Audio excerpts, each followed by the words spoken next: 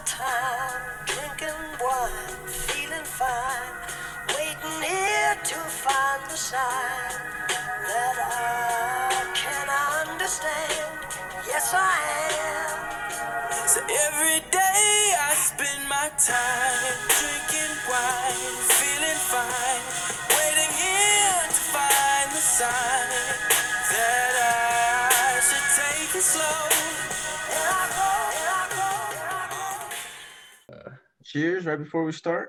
Oh yeah. I got a shot ready to go. So, Damn. Bro, where's yours at, buddy? Yes. Hell yeah. Hey, Cheers, yes, fellas. sir. Welcome to Bourbon and Bud MMA, motherfuckers. Yeah.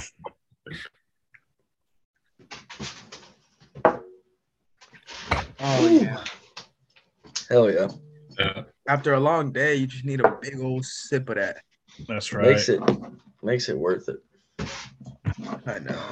All right. Let's hop right into it.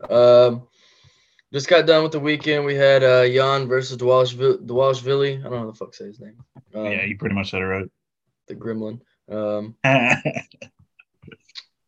You know, as much as I wanted Jan to win, I was so happy for the guy. Like his post-fight interview, like I was happy when he was like, I'm hungry. Like I had the chills going down my body. I'm like, oh man, this little Mitch is really doing it out there. I love this guy. How hungry is he if he doesn't want to fight for the championship belt? Because there's been a lot of fighters in the past that fought their best friends, so he ain't that hungry. That's all I'm gonna say. But were they really their best friend though? Little boy needs to go down to 125. He said he can make it. Go down there, see how you fare. That, or he can go to we can get Aljo in 145. Yeah, I want that. I want to see Aljo get. I want to see Aljo get absolutely destroyed. So yes, I'd love that. If Aljo loses, against Cejudo, I mean it's pretty much no question that he's gonna move up. I would say he's already flirted with it, but I think he does it either way. I could see that. I could see That's it. a hard cut for that guy, bro. You know, he walks around at like 185, 190. Yeah, or like 180. That's stupid as hell, bro. That's crazy. That's stupid. That's like 60 pounds. That's why fighters get injured all the time. Like, yeah. If you notice, fighters who cut a lot more get injured a lot more. And I mean, you know, people don't like him, and I'm not talking about his skill here, but notice how like guys like Colby Covington who don't cut that much weight never really get hurt. They don't get injured. Yep.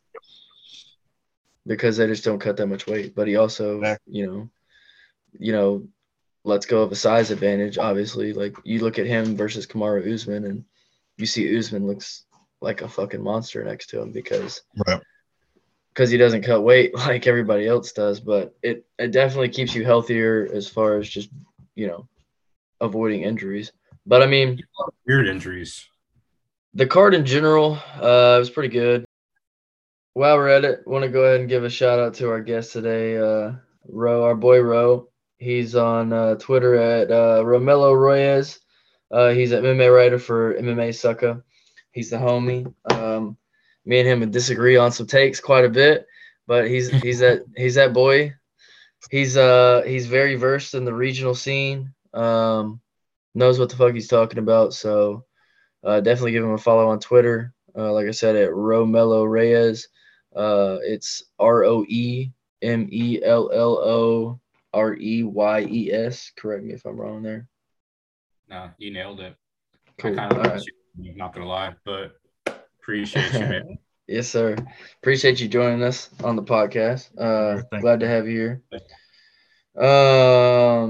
I think the next one on that was, that was that fight. It was Rafael Asunciao versus Davey Grant. Yeah, we gotta talk about that. Sub of the year.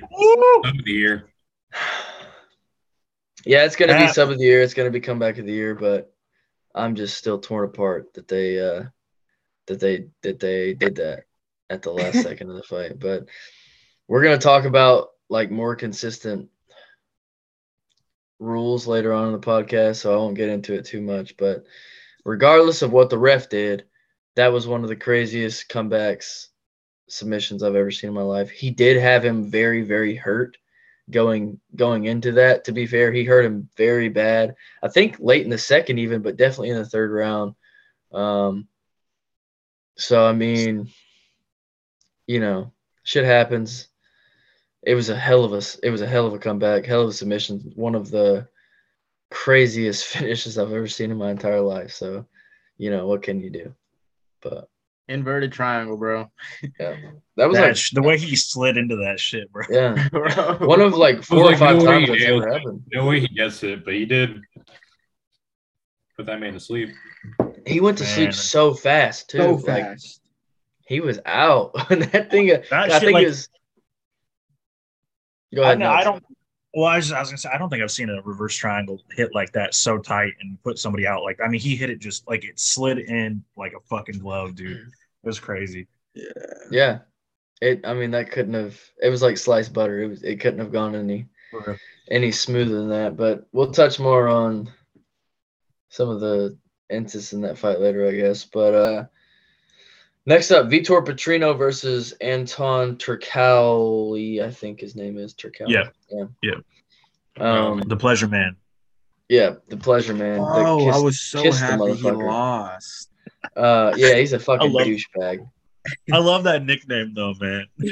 When he walked out to bring in Sexy back and just had that stupid ass look on his face, I just wanted to slap him.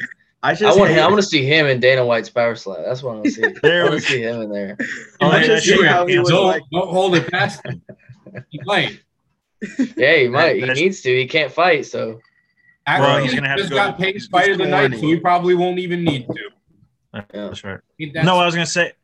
I was gonna say that he'll have to find a different slap league because Dana White's shit got canceled. So did you guys see that? Pretty happy about that. Well, it's going to that social media platform, but it did get canceled from TBS. Yeah, it's not gonna go. I know. What did that one dude say, dude? That one Pleasure Boy, he was like, the only thing that he needs to worry about is that he's not as handsome as me. Oh God, dude. That shit pissed me off. I'm like, I can't wait till you lose, boy. No, you know what? That was the one. That was the one I was like kind of shocked that there was no 10-8s because bro got fucking mauled for one. I think he got 1 10-8. I thought he had 2. I thought he had 2. But no, I mean on the judges' scorecards, he had there was one. I think one judge gave him a 10-8. Okay. But which I was surprised. 2. I thought he should have had 2. Yeah. I don't know, but that was a good fight. I mean, Vitor, he's got to work on the cardio. He definitely overswings. That dude is a tank. He's a great fighter. Like, and he's chiseled, bro. Well, he's a real problem. He's the only problem right now, really, that I can think of coming up like crazy at light heavyweight. That's sad. If he I know it is sad. Let me look. Didn't he fight middleweight? He fight middleweight, didn't he? No, yeah, no, that was a light heavyweight because Turkal's last fight was heavyweight. But my thing is like with Petrino, if he would just the commentators were saying, the commentators suck half the time, but they were saying if he would just slow the fuck down, slow down. And he was looking for that finish. Throw some jabs. Dude. You don't have to throw fucking – this is not UFC 4. You don't have to throw hook after hook and overhand after overhand. You can slow it down and just – because he has the talent. You can see his striking is there. But he just wants to overthrow a whole lot. And it wears him out. I mean, it's going to wear anybody out doing that, especially when you miss. So – but if he slows down and figures out how to throw a jab, and I mean, dude, to be fair though, that guy Turkalj has a fucking chin. He got hit with some shots that would have sent most people to the shadow realm. So props to that dude for his chin. I am 100% sure he had a headache the next day, but that was rough. I mean, dude, he took a couple off balance shots that knocked his head back in a way that most people go to sleep from, or at least fall down. He didn't even fall down really. It was crazy. But Vitor Petrino, he's a problem. It was like that on Contender Series. Yeah. So his Contender Series play, he had no head movement, no defense whatsoever. Just bobbing around.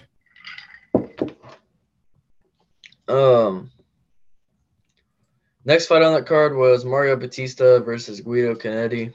I mean, Mario Batista is just a dog. I love Mario Batista, bro. I don't think that. I don't know if anybody in here picked Guido Canetti, but if you did, you need to look in the mirror, in my opinion. But that was a rough one. I mean, he was He's a tough dude, though. Uh-oh. Ro picked Guido? No. I was gonna say 5% of people pick Guido. Oh, okay. Okay. First round submission. That's a lock. Yeah, I mean, it's a lock now. That's 3 in a row.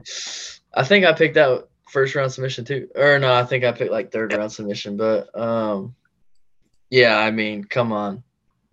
Guido Canetti's just an old man. He's never been that good. 43, bro. Oldest. Yeah, Mario. Yeah, he's like one of the oldest fighters in the UFC. Mario Batista's just a dog too. So I want to see Mario Batista against Adrian Yanez in the bantamweight division.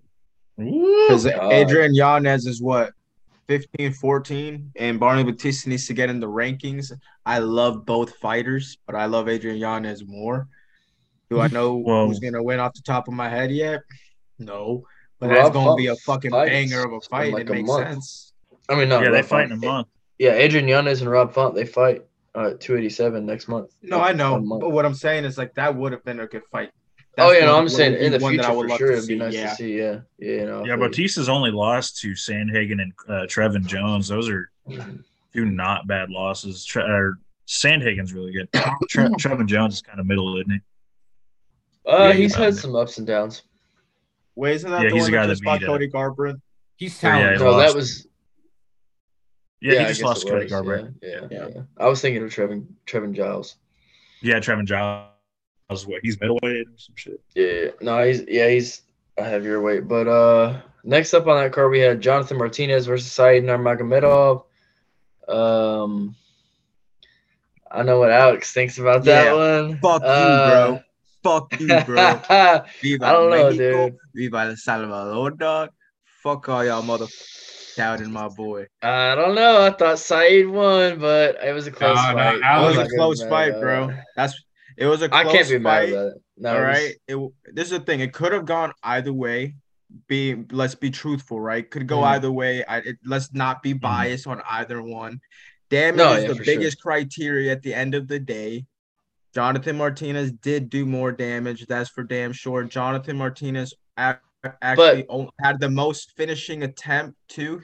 The most threatening attempt is what I'm trying to say as well. Yeah, my thing was though, he did like a lot of damage in one round, and it's a round by round scorecard. It's not you don't judge a fight by the whole fight in general. You judge a fight by like round by round. He did a lot of damage in one round, and he definitely won that round, but I thought it was 29-28 Said. But like I said, it was so close that I wasn't mad at the decision. Nobody can be mad at that decision. Either way. Nah, everyone thought it was gonna be out in one round. 2 rounds at most. Everyone said that was were all the locks and the bets. Fuck all that shit, man. Oh, dude, I said Said's second round submission. He had zero respect before the fight. Ro had Martinez via decision on verdict, I think. Yes, sir. Yeah, Ro was my man that night, bro. Verdict. I slipped off towards the end, but then I think I was in my bag for a little bit, you know. He's feeling. Hell yeah, dude. Yeah, that was good. I felt Said wasn't gonna be.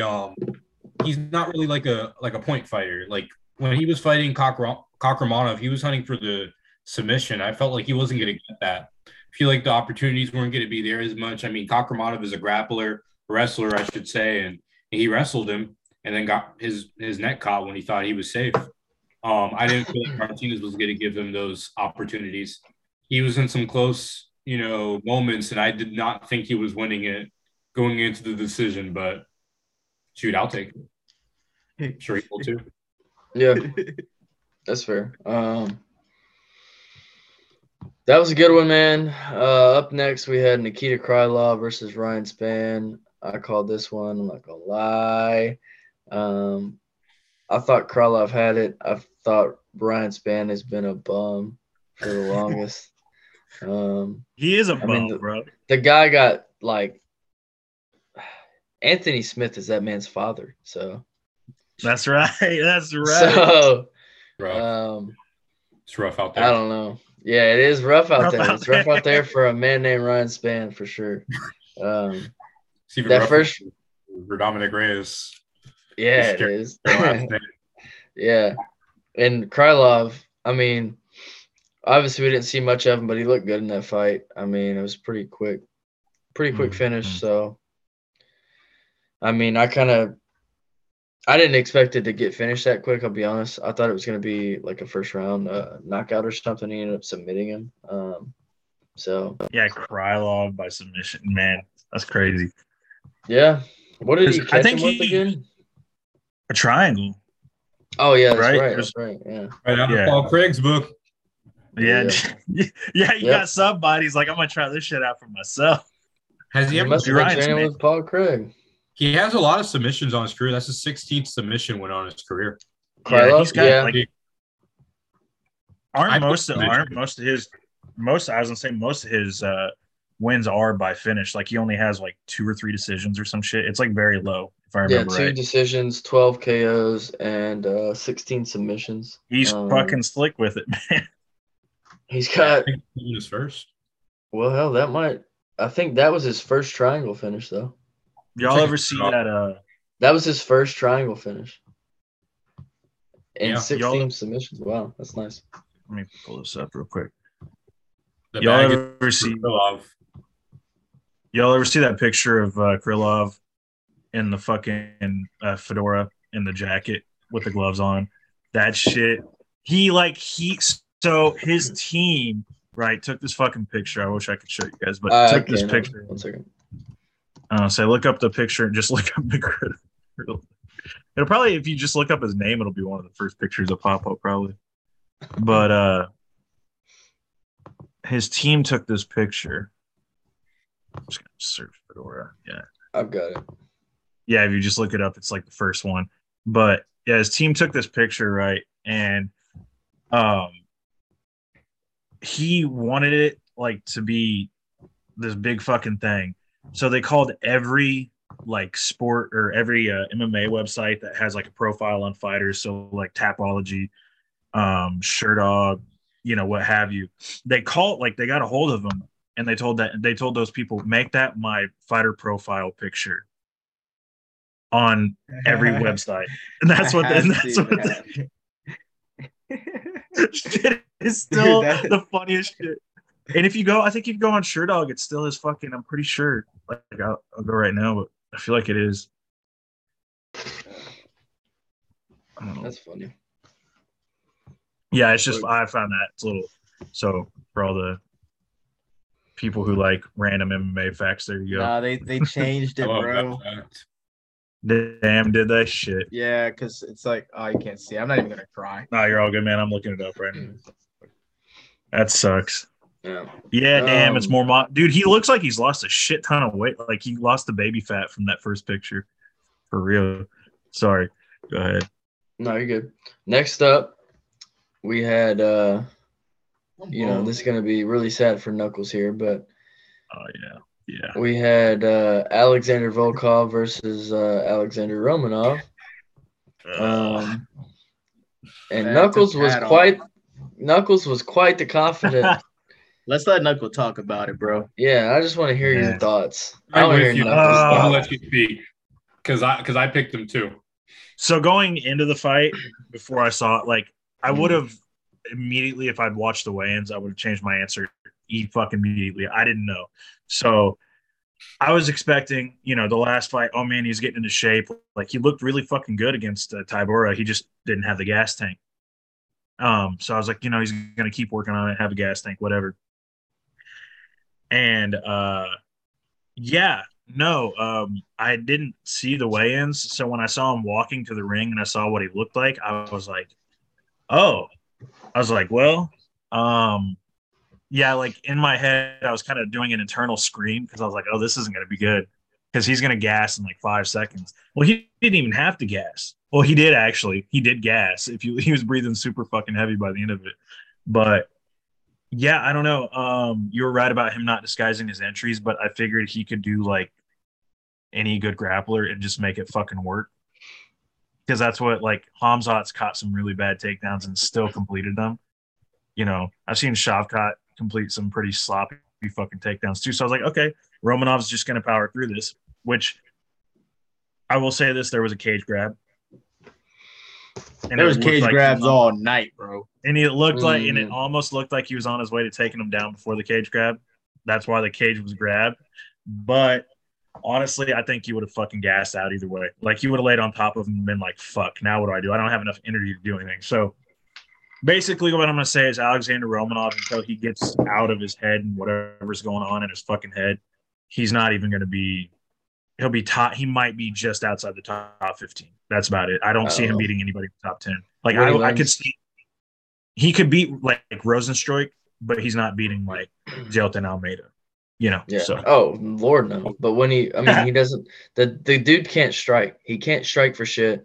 No. He doesn't even try. All he does is shoot for that's what I said.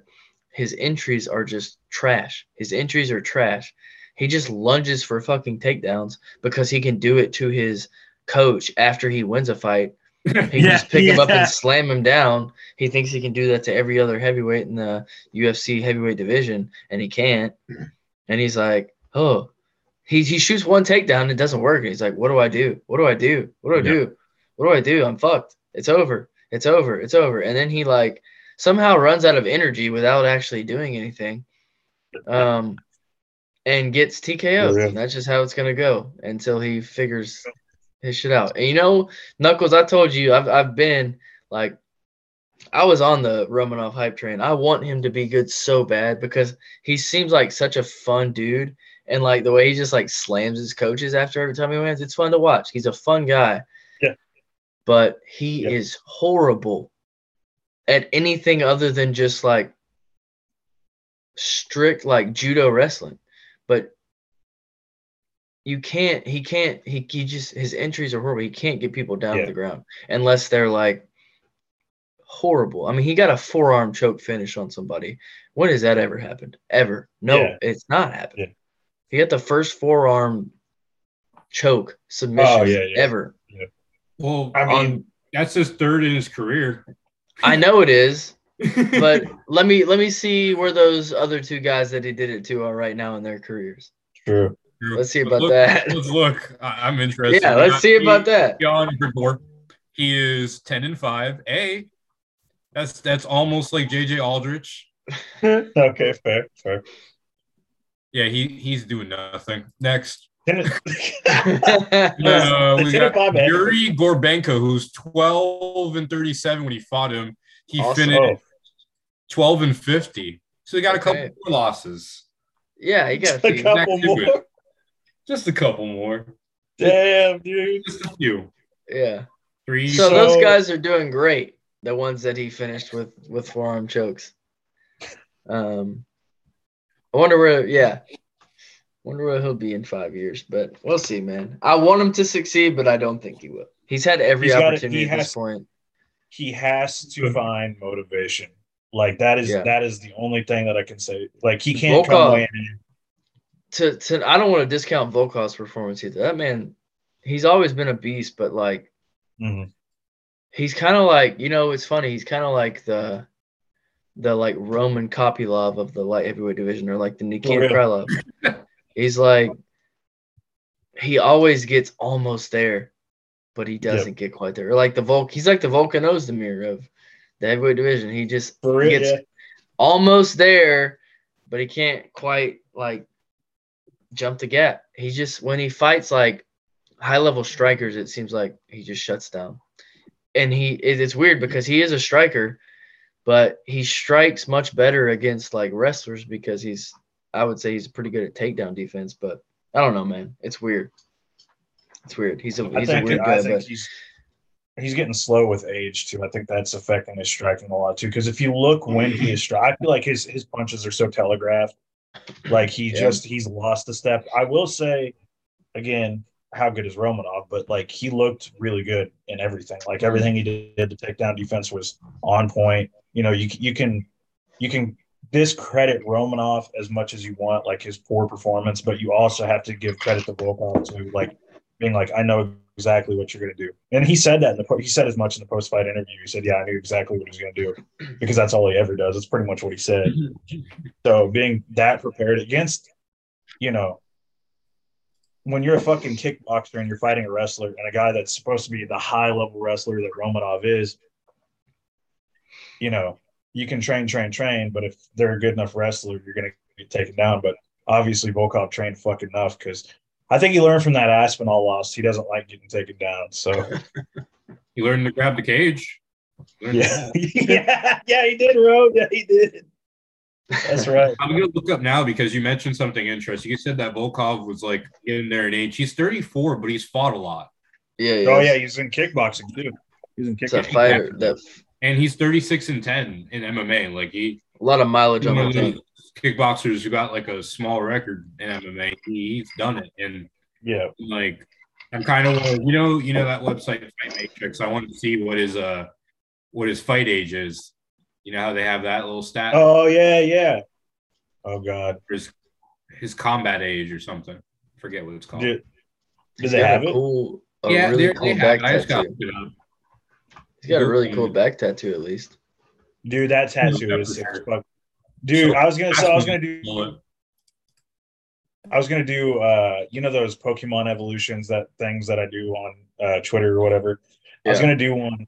It was gonna be Hooker, then him, because they have the same fucking back tattoo. But not only that, they do the same. They have the same fighting style and they look similar. So it was gonna be Hooker, him, and then I had to find a third fighter that looked like him, and I couldn't. It'd either have to be a lower or heavier weight class. I just couldn't remember. Yeah, but that's gonna be the next Pokemon evolution on Twitter because it's definitely I'll say because they both fight similar and have similar tattoos. So Volkov's combat age is 46, which isn't. Yeah, I feel like it could be worse. Yeah, that's not. It was in the 50s and 60s on this website. Yeah, I was inside. I could see it. I mean, dude's fought.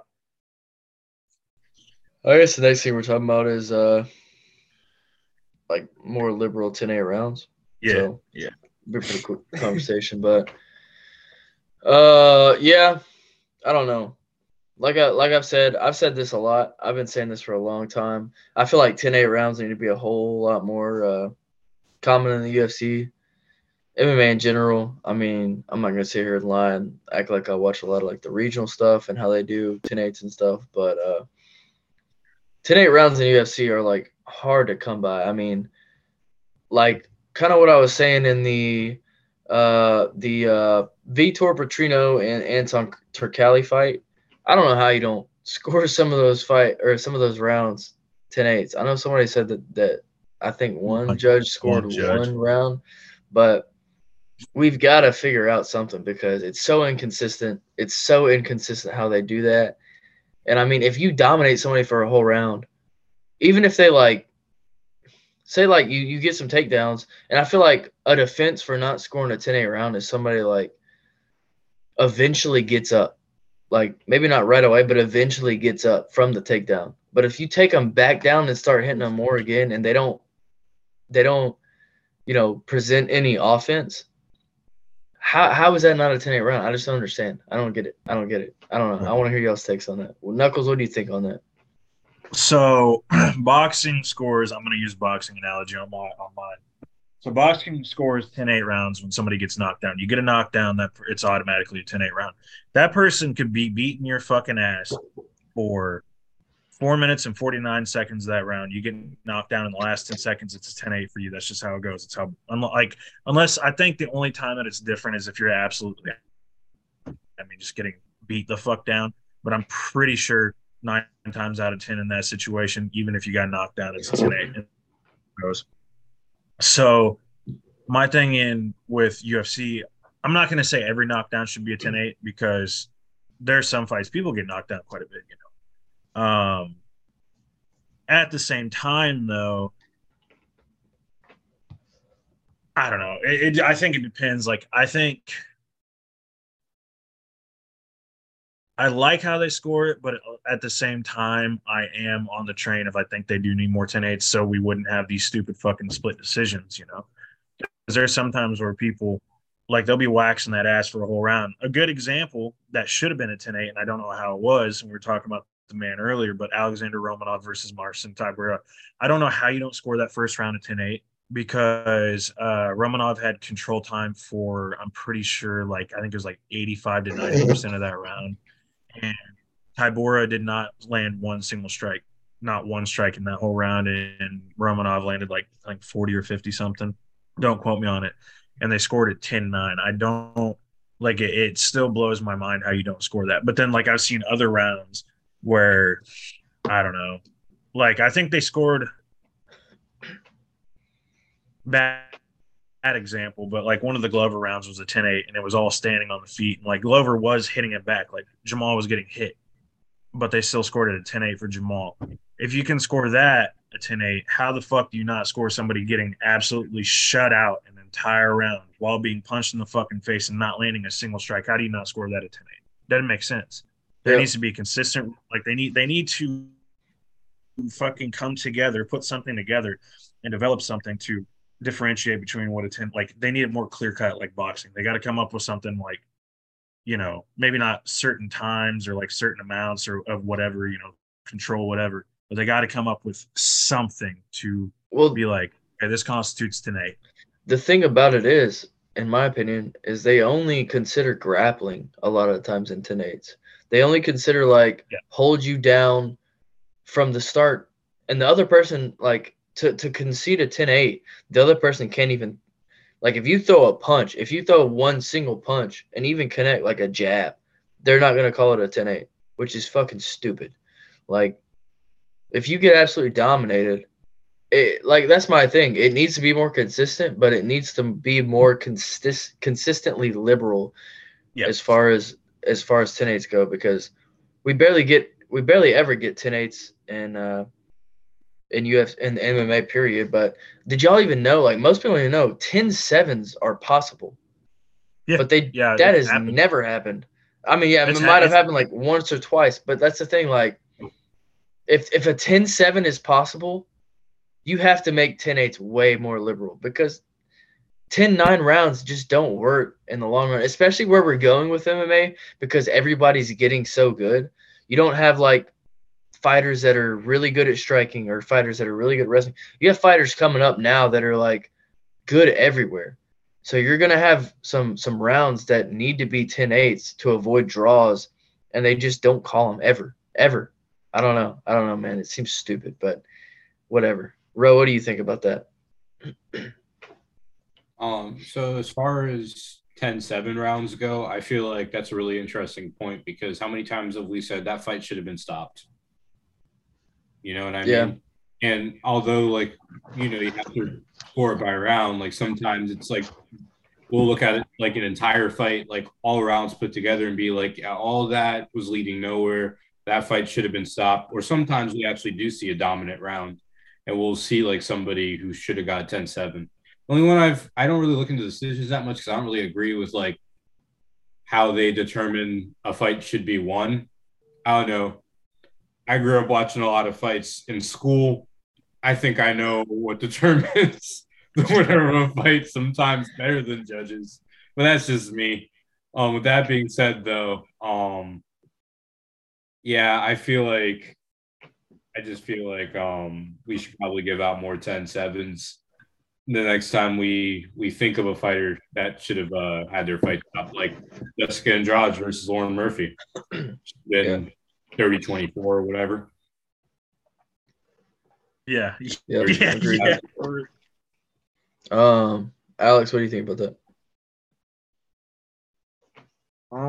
I just think there needs to be like an established criteria on what actually determines a 10-8 or a 10-7 or 10-9, because at the end of the day, there's some fights that they're gonna give out the 10-8 because these judges are fucking trash, right? That shouldn't be 10-8s. And then there's other fights where they're giving 10-9s out just because, like you said, just because somebody landed one clean jab and it snapped his head back. But the other guy has 3 minutes, 58 seconds of control time, 2 submission attempts, fucking gushed his fucking eyebrow open. but it's still a 10-9 win. So Yeah. at the end of the day, it's Weird as shit, dude. we're always are gonna complain about how these judges are brash, right? So to go ahead and avoid that, we need to have an established criteria, right? Because Yeah. I guess the only established thing we have is the damage criteria. You can't fucking deny damages. It shows all right there, right? So we just need something more established, like you said. I mean, I would like to see it more liberally coming out, more 10-8s, of course.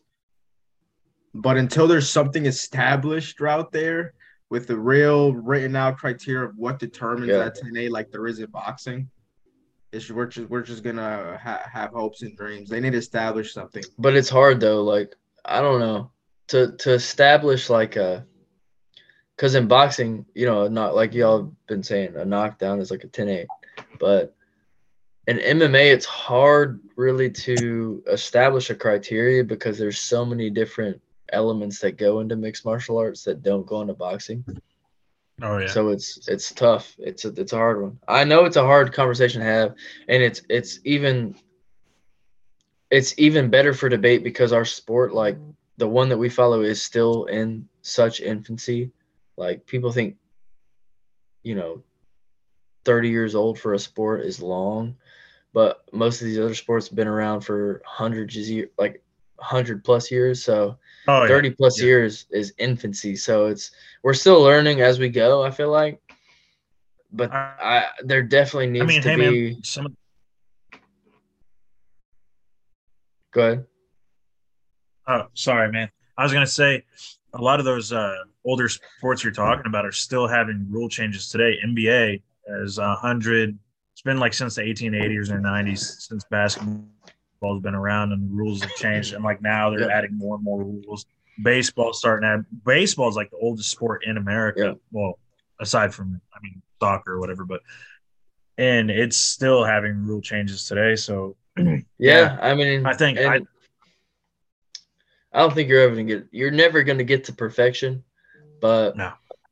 I think there's a middle ground between my view of it and Alex's view of it, where Alex thinks, there should be like a standard criteria. I think there should be a mix of that and a mix of subjectivity, but I think the subjectivity should be way more liberal because we don't get near enough 10-8 rounds, and that's just a fact. Like, I don't know that anybody could argue that we just don't get enough 10-8 rounds because some of these rounds, and that's what I'm saying, like Alex agreed with me there.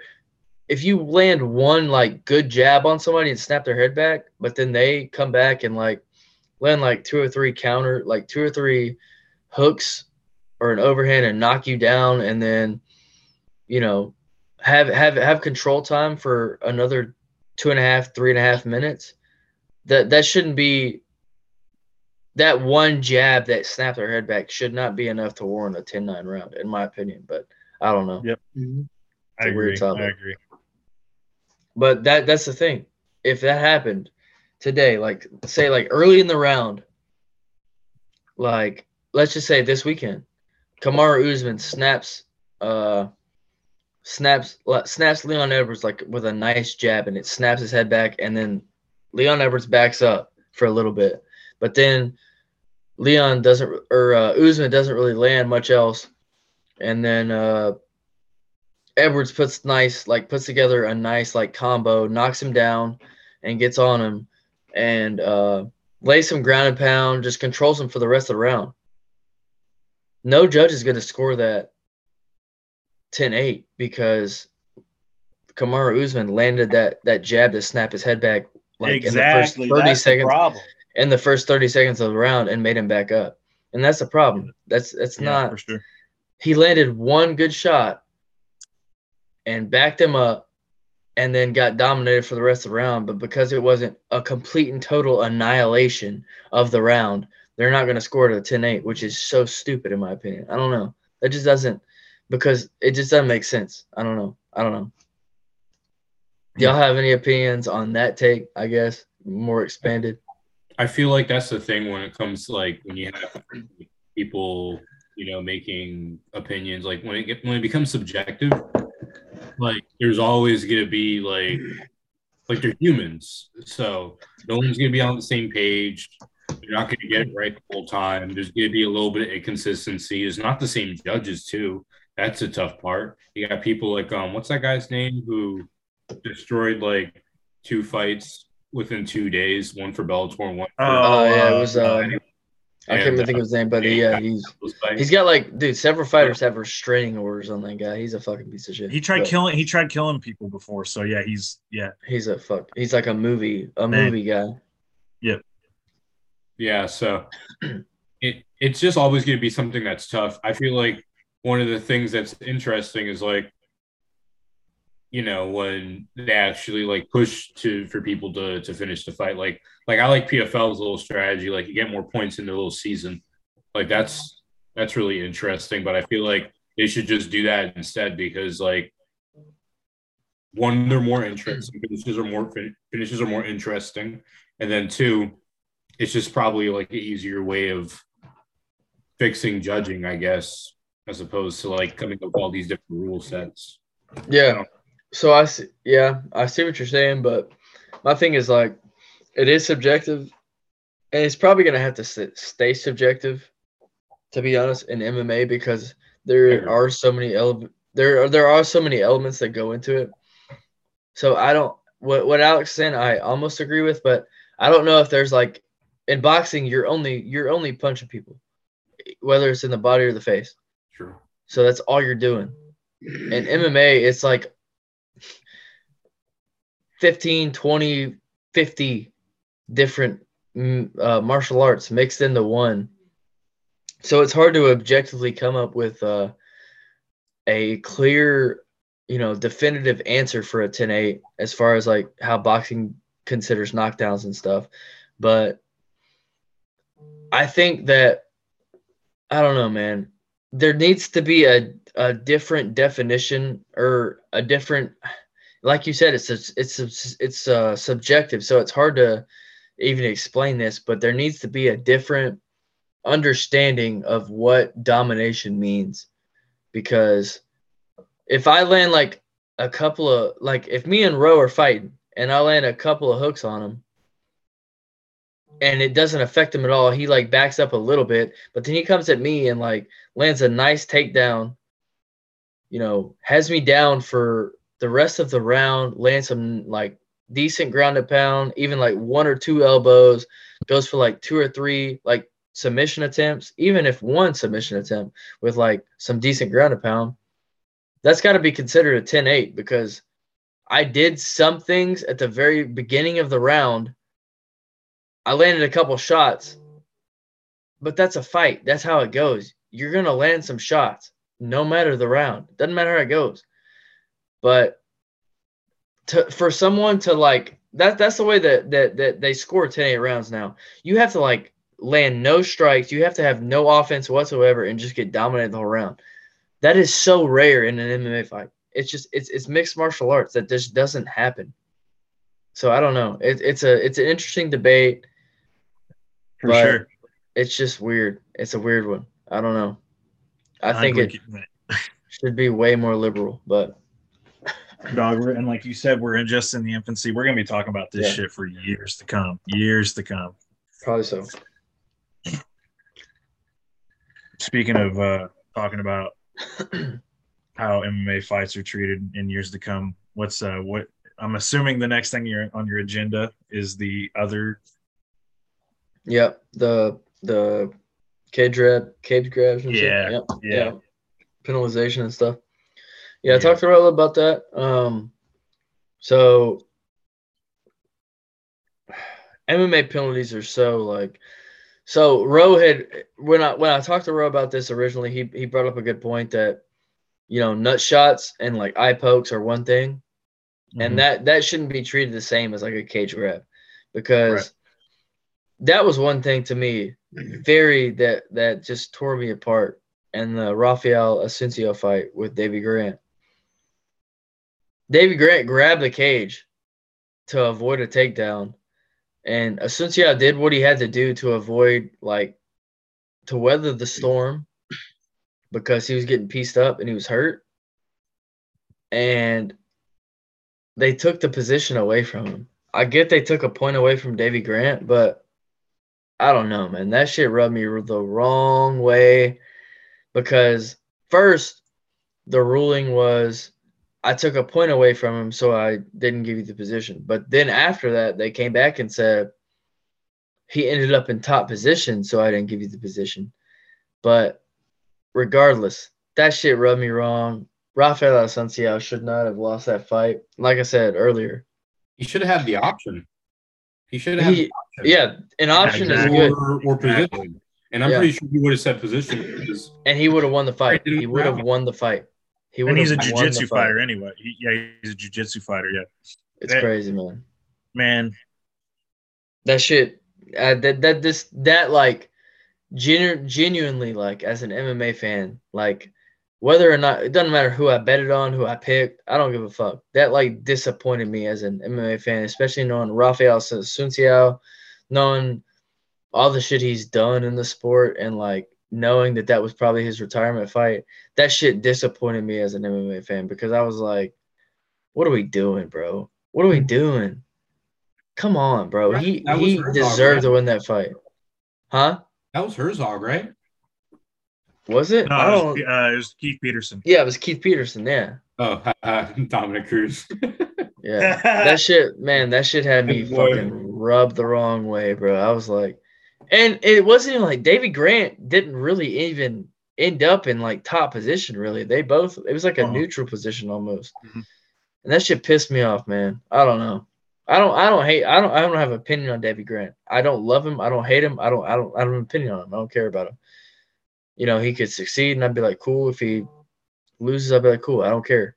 But Asunciao, I don't know, man. They hoed him. They held him in that fight, I think.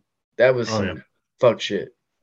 It's so inconsistent because then you see like later on, there were fights later on in the card that had fence grabs that were probably even worse than that one.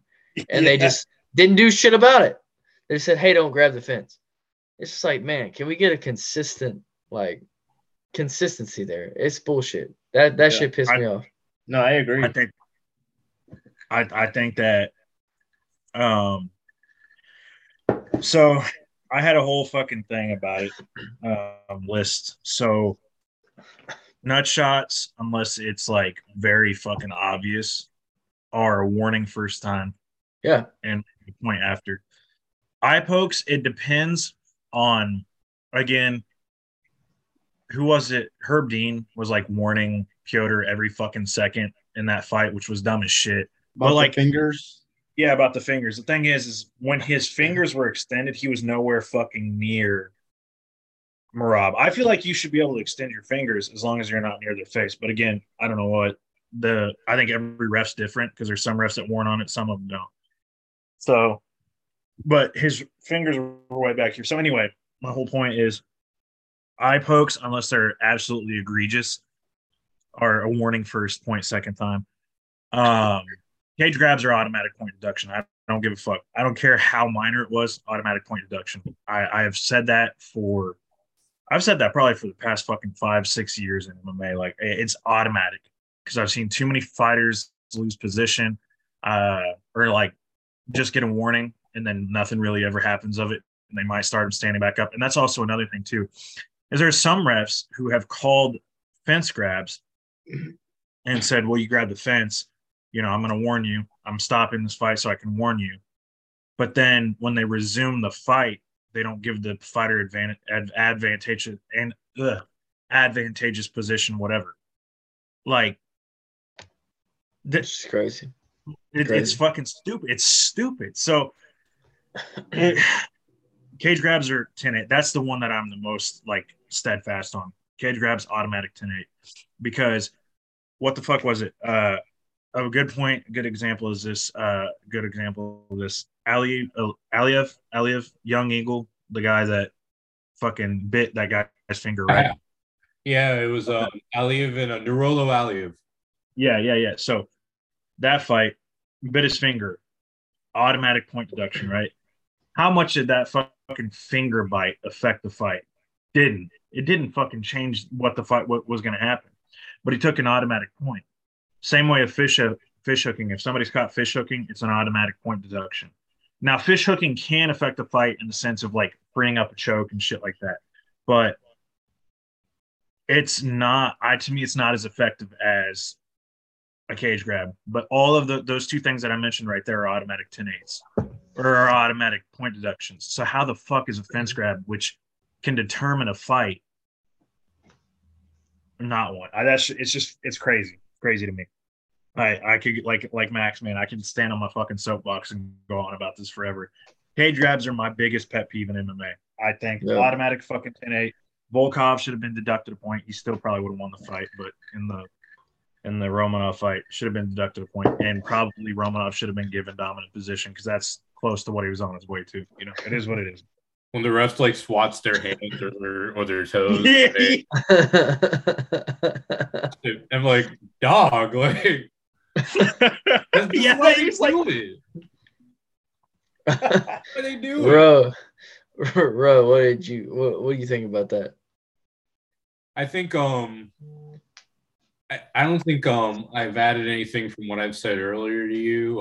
Like I think, you know, I agree with Knuckles as far as like the immediate point for like grabbing the fence.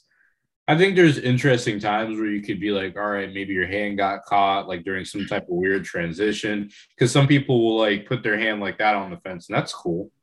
Or they'll like use it to wall walk, and maybe their toe got stuck. You know, there's a lot of things going on in a fight. So like if you can prove an accident, then then let it slide. Just like if you could prove that Nero Ali was fish hooking, which he couldn't, and he still took the point.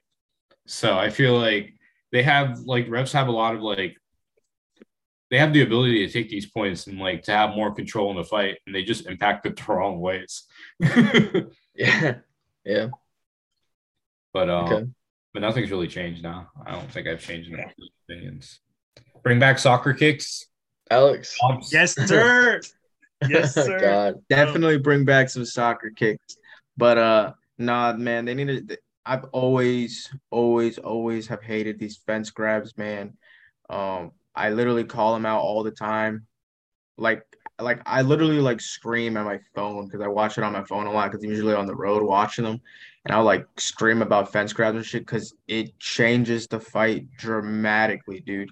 You can avoid a takedown, or vice versa, right? And then someone is exerting a lot more energy to try and get that to happen, right? And then when someone has that, they got the time to recover. It's just plain fucking illegal, man. You know what I mean? And I hate that shit. I want better fighter to win naturally, out pure fucking talent and hard work, not this cheating bullshit, man. Let's keep that in a street fight, king of the streets or whatever that bullshit is. But like, this is a real sanctioned fighting where the real dogs are at.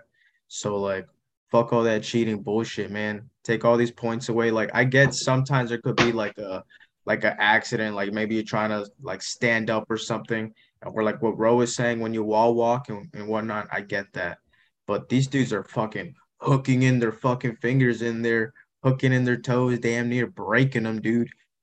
That shit's whack, man. They need to start taking more points away, and especially when Ro said when the fucking refs are in there like trying to wave their hands away. What the fuck are you doing, dude? You're literally giving them like a little pass to cheat again. And this shit is whack. You know how you solve this whole issue, right? You bring back the ring, pride style, baby. That's how you do it.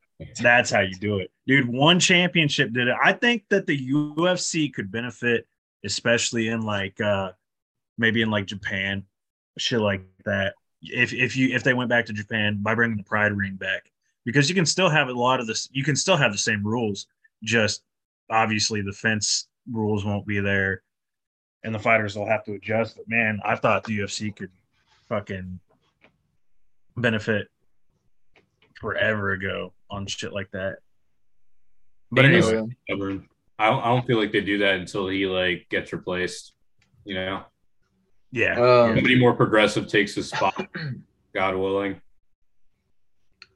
Next one we had up that I really want to talk about is a hypothetical fight between your boy Yuri Prochaska, whatever the fuck you Yeah, say, and Prohaska. then Jamal Hill. So, in my opinion, I'm gonna start there. I've made this pretty vocal. I think that Jamal Hill's striking is way more technical and sound than Yuri's. I think Yuri comes in like a wild man with a fucking fiery passion out of hell. But I think Jamal's the kind of guy that will catch him because he does just that. He doesn't come in technically. He got caught by Reyes. He got caught by Volkan Ozdemir. He got caught by Glover Teixeira, yeah.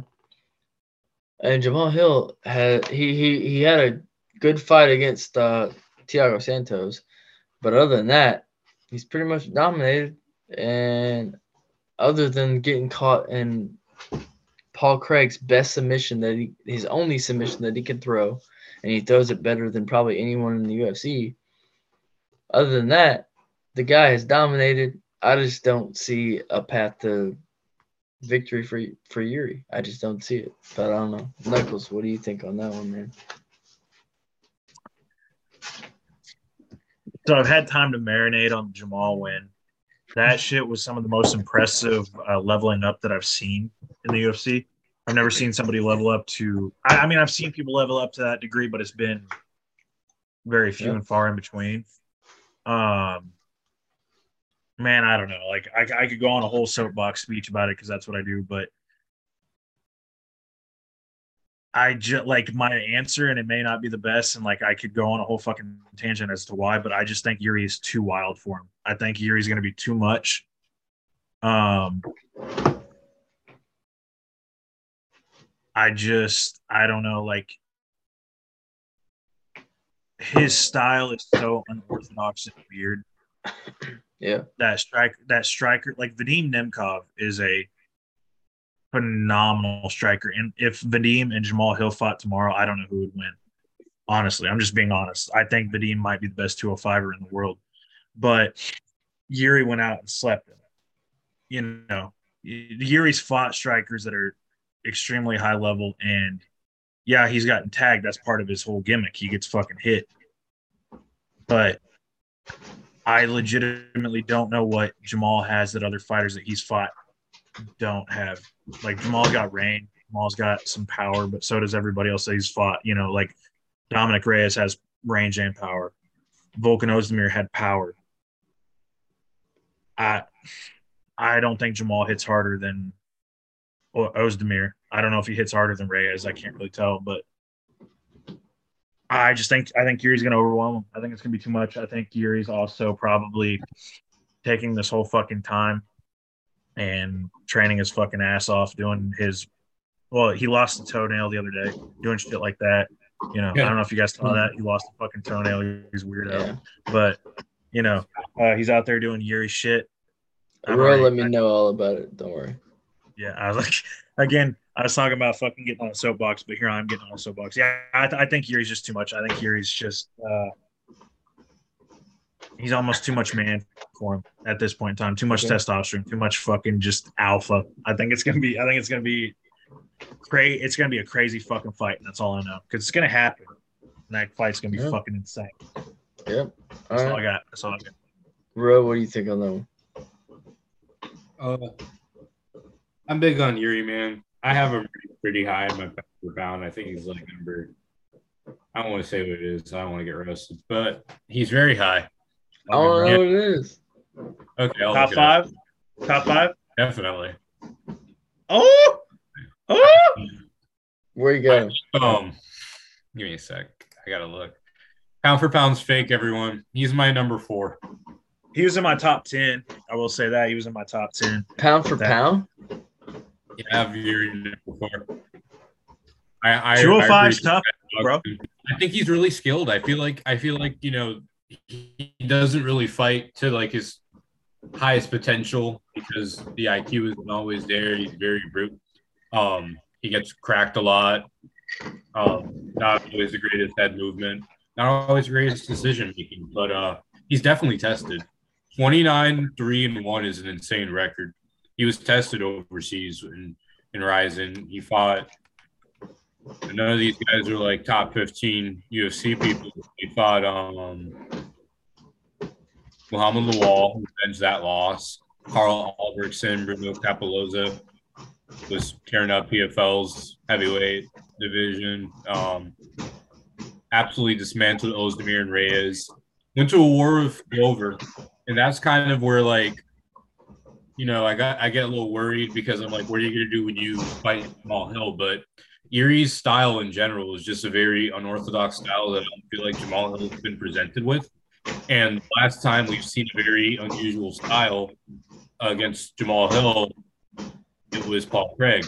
Granted, a different aspect of MMA, but yeah, I feel like Jamal Hill is very suited when you have, you know, fighters that are very like orthodox and very like you've seen before. Like there's a Johnny lot of Walker. That was quick. That was just a quick fight, you know. When did he knock him out? I gotta look. Yeah, he knocked him Round out. one. Yeah, he knocked him out. He turned him into a ballerina. See, and that's my thing, right? That was 2 minutes. Yeah, Yeah, it was 2 minutes. Like, like Alex, Yuri, what you got on him? Yuri is a very unorthodox fighter, right? And everyone is so high on an unorthodox fighter, especially when they're very crazy and the level change the way he does. But he doesn't have a high fight IQ at all. Does not. He gets hit a lot. I will say this, his recovery time is fucking crazy. When he got fucking hit by that high kick from Reyes, dude, I thought he was going out. Motherfucker was like, you thought? And he got right the fuck back up. You know what I'm saying? He goes to work. But this is the thing. Jamal Hill, bro, his fight IQ is so underrated. Okay? And his striking is top notch, and the way he fights at distance is top notch, and the way that he counter when he's counter striking, dude, it's very top notch, okay? I understand Yuri is very unorthodox and he fought against Paul Craig, but this ground game is nowhere near Paul Craig's ground game. Oh, Jamal Hill does have a good ground game, bro. I get it. His arm got dislocated in that fight, bro. Huh? I was just gonna say, I don't think it'll be like that. I don't think like you're. No. I'm just saying, right? Because I know people are gonna be saying like, oh, well, he fought this unorthodox fighter. That's cool, bro. He's going against someone with a lower fight IQ, someone who has less of a ground game than him, and someone whose striking is not as good as his striking is good, but it's not as good as Jamal Hill's striking, bro. I think Jamal Hill has an answer for everything, and he's being extremely underrated again, just because he's a little newer into it, and everyone is surprised by his upcoming. But with someone with this high of a fight IQ, someone who is very teachable as well, that dude catches onto things so quick that his coaches say, I'm not comparing him to John Jones. I'm just saying like people can teach John Jones something one time, and that motherfucker gets it. Jamal Hill, that motherfucker learned something 1-2 times at most, they said, and he's fucking getting it, bro. This guy's getting so much better. It's not gonna be he's not gonna run him over. No, it's gonna be a fucking barn burner. But I see Jamal Hill fucking edging this fight out.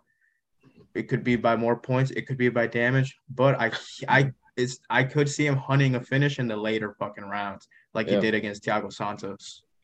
I could see it. I will reinforce what Alex said.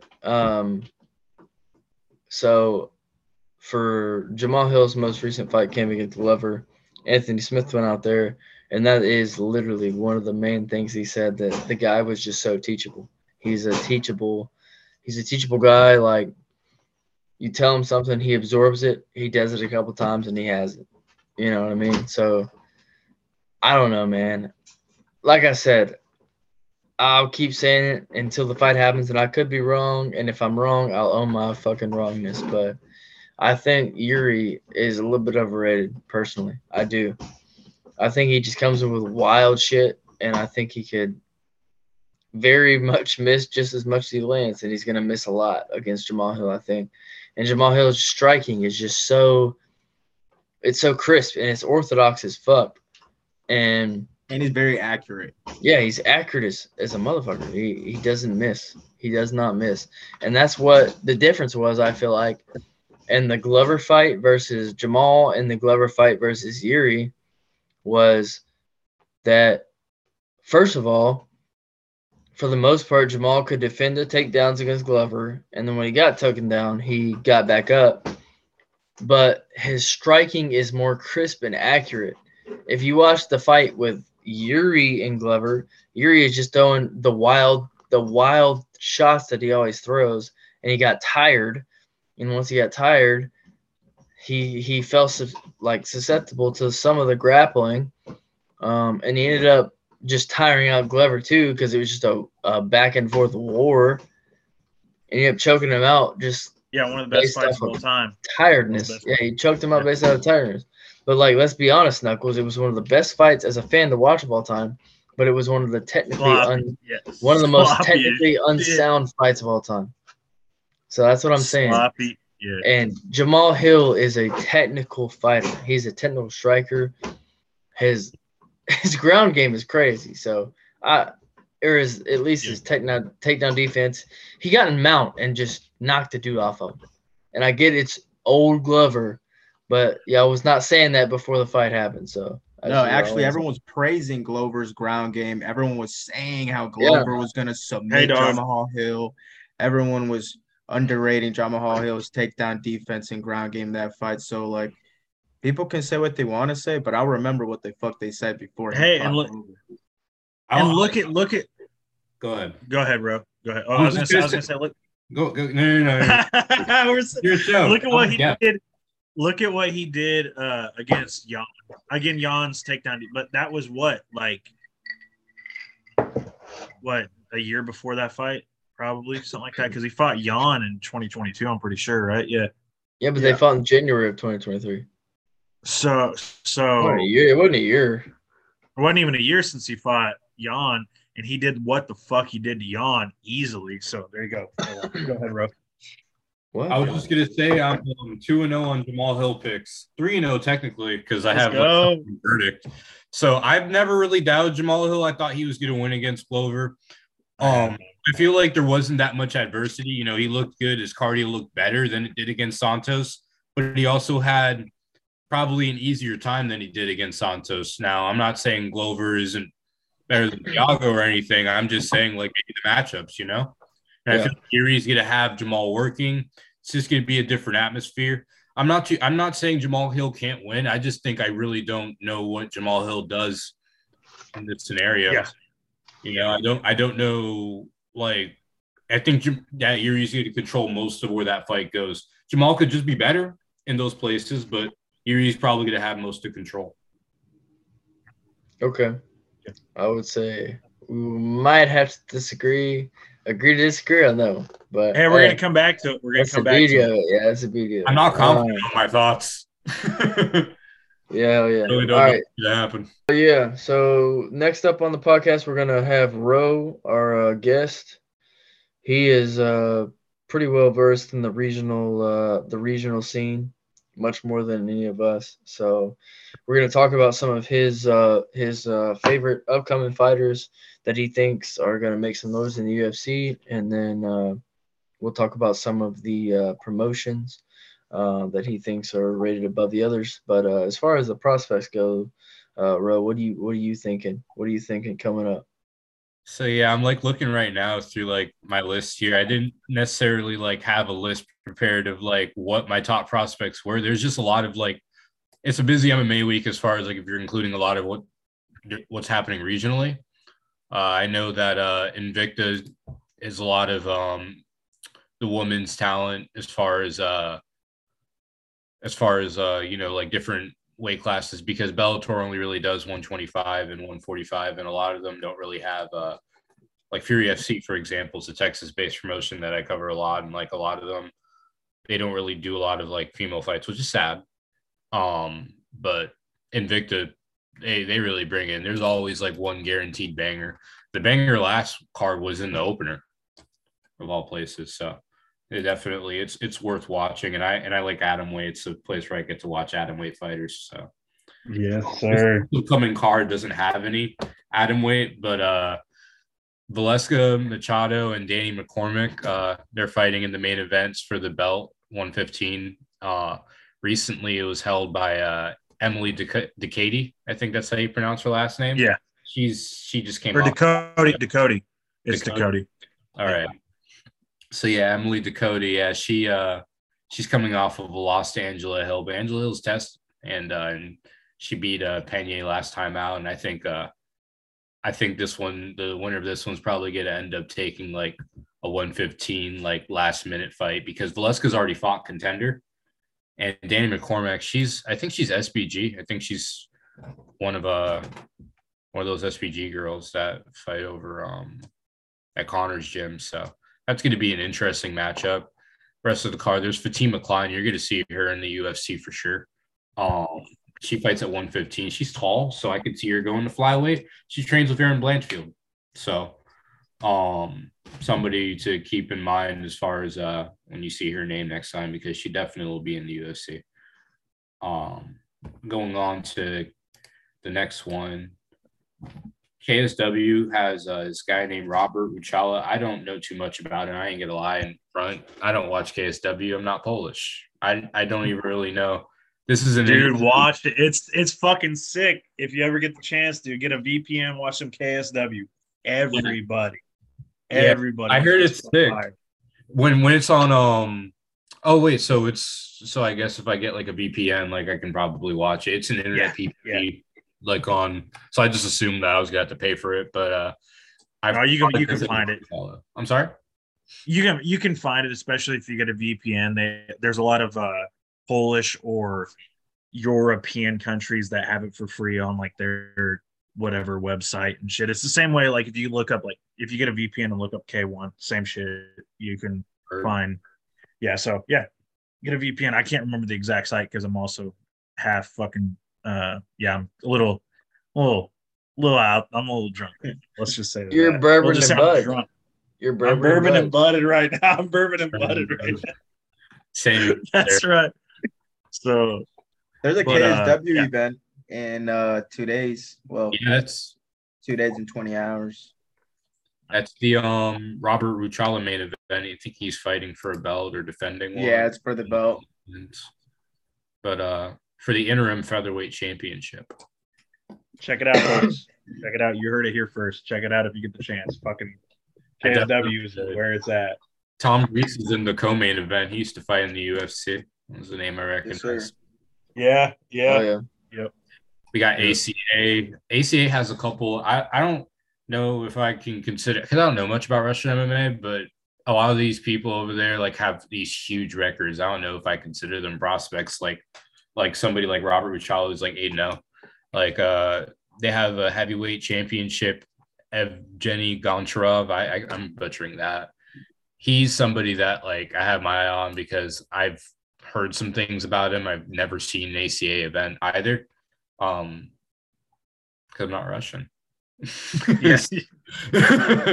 So I've had my hands full. There's so much MMA going on these days. I have my hands full. A question I had for you, like I guess as far as like promotions, even like regional in the US, do you have like a certain like pedestal that you place certain promotions above others, or is it kind of just you just go off based off what you see? That's a good way of putting it. I would say a pedestal, maybe a tier list, however you want to say it. And definitely you have LFA at the top of the list. Right.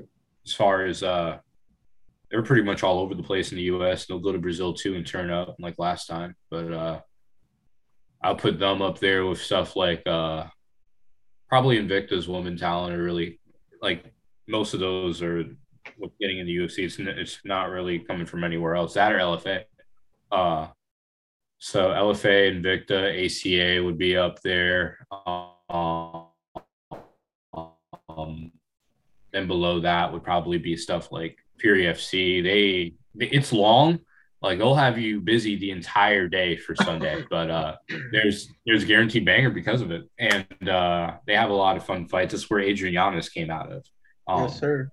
Yeah, he did. Yeah, Yeah. so we have Fury FC. Cage Fury is pretty good. They're based in like the New England area, I think. It's not like Pennsylvania, but I believe so. they do a lot of stuff. They come to Tampa too. I haven't been to one of their shows, but several people who have the gyms around here like go out there and put on a show. CES is out of the New England area. Cage Titans out of the New England area. Cage Titans has Joe Giannetti on UFC for the tough championship for like 155 against Mike Trevano, lost split decision. So I'm waiting for him to get a chance to fight, and he's probably the only thing happening for Cage Titans right now. I think every event's headlined by him, but yeah, he's somebody to keep an eye on, and I think that's probably where I would like to go. There's not much else going on besides that. You got A1 Combat and Masvidal stuff, and Anthony Pettis has a promotion too, but there's he just got started. Shoot out Brazil, bro. Shoot out Brazil. Yeah, I don't watch That's a good one. the overseas stuff, to be honest. Yeah, I wish I did though. I'm just now getting into it. I'm not that's a professional. great insight. I mean, honestly, like that's better than probably any of us could have come up with. So, Yeah. hey, man, Hey, much love. all I can say is, you guys get the chance. Anybody, people watching this, go check out your local MMA event. If there's a local MMA event, it's probably going to cost you $10-$20 for a ticket. Go check it out because you don't know. That dude, 10 years time, he might not be in the UFC, but hell, he might be in Bellator. He might be in ONE. He might be in KSW when it blows up, because I'm telling you, that shit's fire. But he might be a UFC champion. He might be a UFC champion because you never know. Go check out your local event, support the people, because it goes to the fighters, it goes to the promotion, and you might be making something. So go check it out because you never know what you're going to see. Shit's wild. We'll do. MMA is the best sport in the fucking world. Damn right. Like you're right. Why not go? It's right there. And the whole high level thing, I mean, you like finishes, right?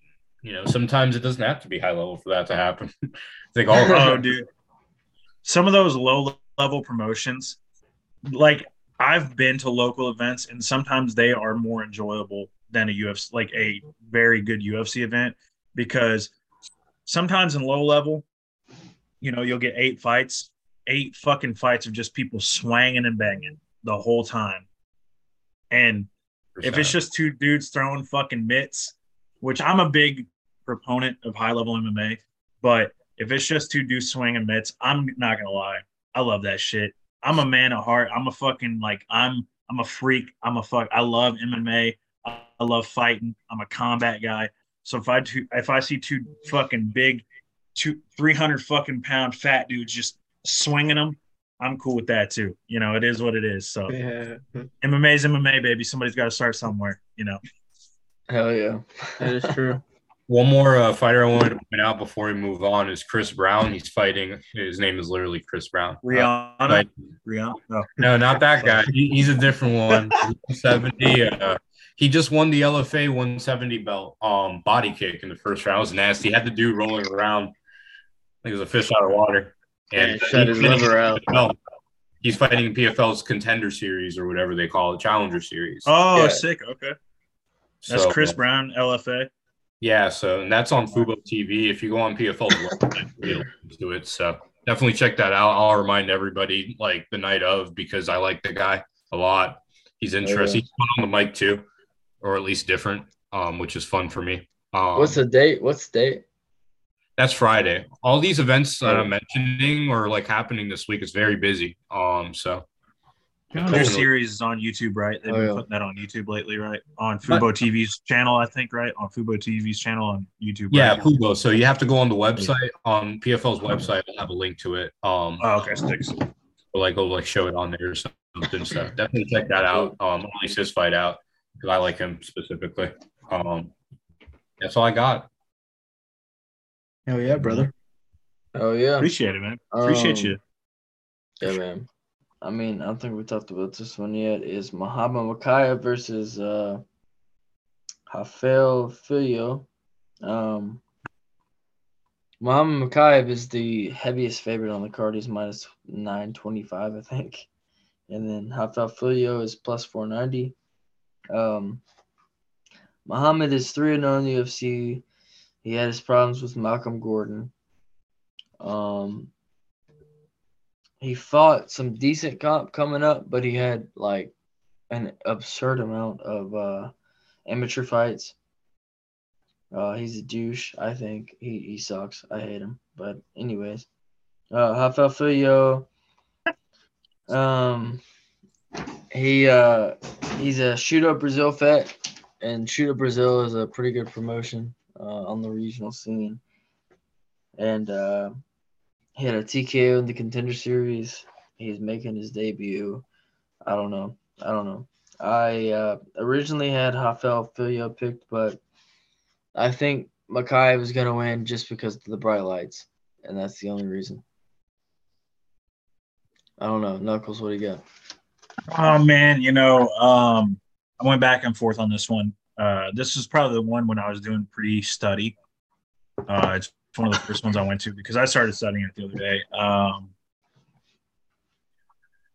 Man, Filio is a dog in this one. Like, he has that fucking dog chance to win and do some shit. But, man, Mahayev, I don't like him. I'm going to come straight out. Like, I'm just going to say it out here. Mahayev is just like Marab. I don't like either one of those motherfuckers. They're weird. They say some weird shit. They're out there. So I'm gonna dog on them right now. I just think they're both a bunch of fucking weirdos, and they've had unimpressive wins. Mohayev more so than Marab. We'll go about that later. But anyway, Mohayev has had some unimpressive wins. Yeah, he finished Gordon, but he was on his way to getting decisioned. So, and if you look at Filio, I want to give a shine enough about fucking Mohayev because he's a bitch. And about Filio, he has a win over Vinicius Salvador. I don't know how many of you guys watch Contender Series, but I watch that shit pretty close. I fucking love Contender Series. And Vinicius Salvador off this last season was one of the most impressive people that I saw in the whole season. And the fact that Filio had a win over him, and I don't know if he finished him. I have to look real quick. Yeah, he finished him. Yeah, he finished him. Down. Finished him. That's the way to do it, though. I don't know. Yeah, true. Salvador's contested on the ground, but definitely on the feet, I can see exactly why you're high on him because I'm very high on him as well. I have him on my watch list. Yeah. I think he ultimately in this fight, I think it's going to be one of those learning experiences. I think he loses to Mohayev. I hate fucking saying that because I don't like Mohayev. I think he loses to him. I don't think it's going to be a finish though. I think he's going to lose a decision. I think it's going to be where Mohayev, because he's on like a finish streak, isn't he? He has 3 decisions. I think it's going to be like it's going to be a lot of like the Charles Johnson fight. He'll just take him down and control him. Because I remember that fight. Excuse me, sorry. I remember that fight. What's Makayev's submission defense like? Because I don't think anybody's had as much of the threat on the ground as this guy. Makayev has been I mean, Malcolm Gordon almost fucking rear naked his ass, so I don't know. I feel like Philo might upset a lot of people. I might have to. I fucking hope. High on Shudo Brazil. I'm gonna have to watch some fights. No, I think, and I'm not saying I don't think Muhammad is gonna. I'm not even gonna use the word expose. What I'm saying is this guy, Filio, dude, he's so underrated. That's why I asked you guys earlier on what you guys thought personally, because I don't care if people think I'm crazy, but I think Makayev is going to lose this fight unless he really, really, really touched up on his stand-up game. I know he's been training in Tiger Muay Thai and all that, but Filio is fucking nasty on the ground, bro. And this is and I know Makayev is strong, but I got Filio having some grown man strength on this boy. But Oh, I think it's going to neutralize. The ground game should neutralize, or if anything, I don't think Mikhaev is going to control him like a lot of people think. A lot of people just haven't seen him fight. They haven't seen any highlights of him. And everyone is really, really big on Mikhaev. I mean, this is UFC's new little pet, right? This is who they're going to promote the most. This is the future for the UFC. And this is why the odds are so high on him as well. I mean, he's young, he's yeah. exciting, and he's very, very talented. But Filio is gonna fucking upset a lot of people this weekend, in my opinion. And I'm going for Filio, bro. That's why I asked y'all earlier. I'm going for Filio all day long. Baby, let's fucking go. And Yeah. Alex, I told you, I said, I think he's. Remember, I said he's highly underrated. I No, said he's fucking.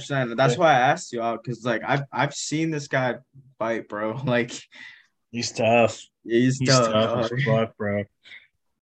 Oh yeah. I actually Um, picked against him on Contender Series because the other dudes from South Florida I had to represent, Yeah, man, that's all good, dude. That's like Darren. I hear it. Hey, I picked Darian Weeks against Ian Gary because Darian Weeks lives like literally an hour from where I live. So I was Oh, like, yeah. man, I gotta pick the guy. But Ian Gary, obviously, it was a tough fight, but Ian Gary won. Yeah, he had me with that block. This little block right here had Ian Gary frazzled. Jab him.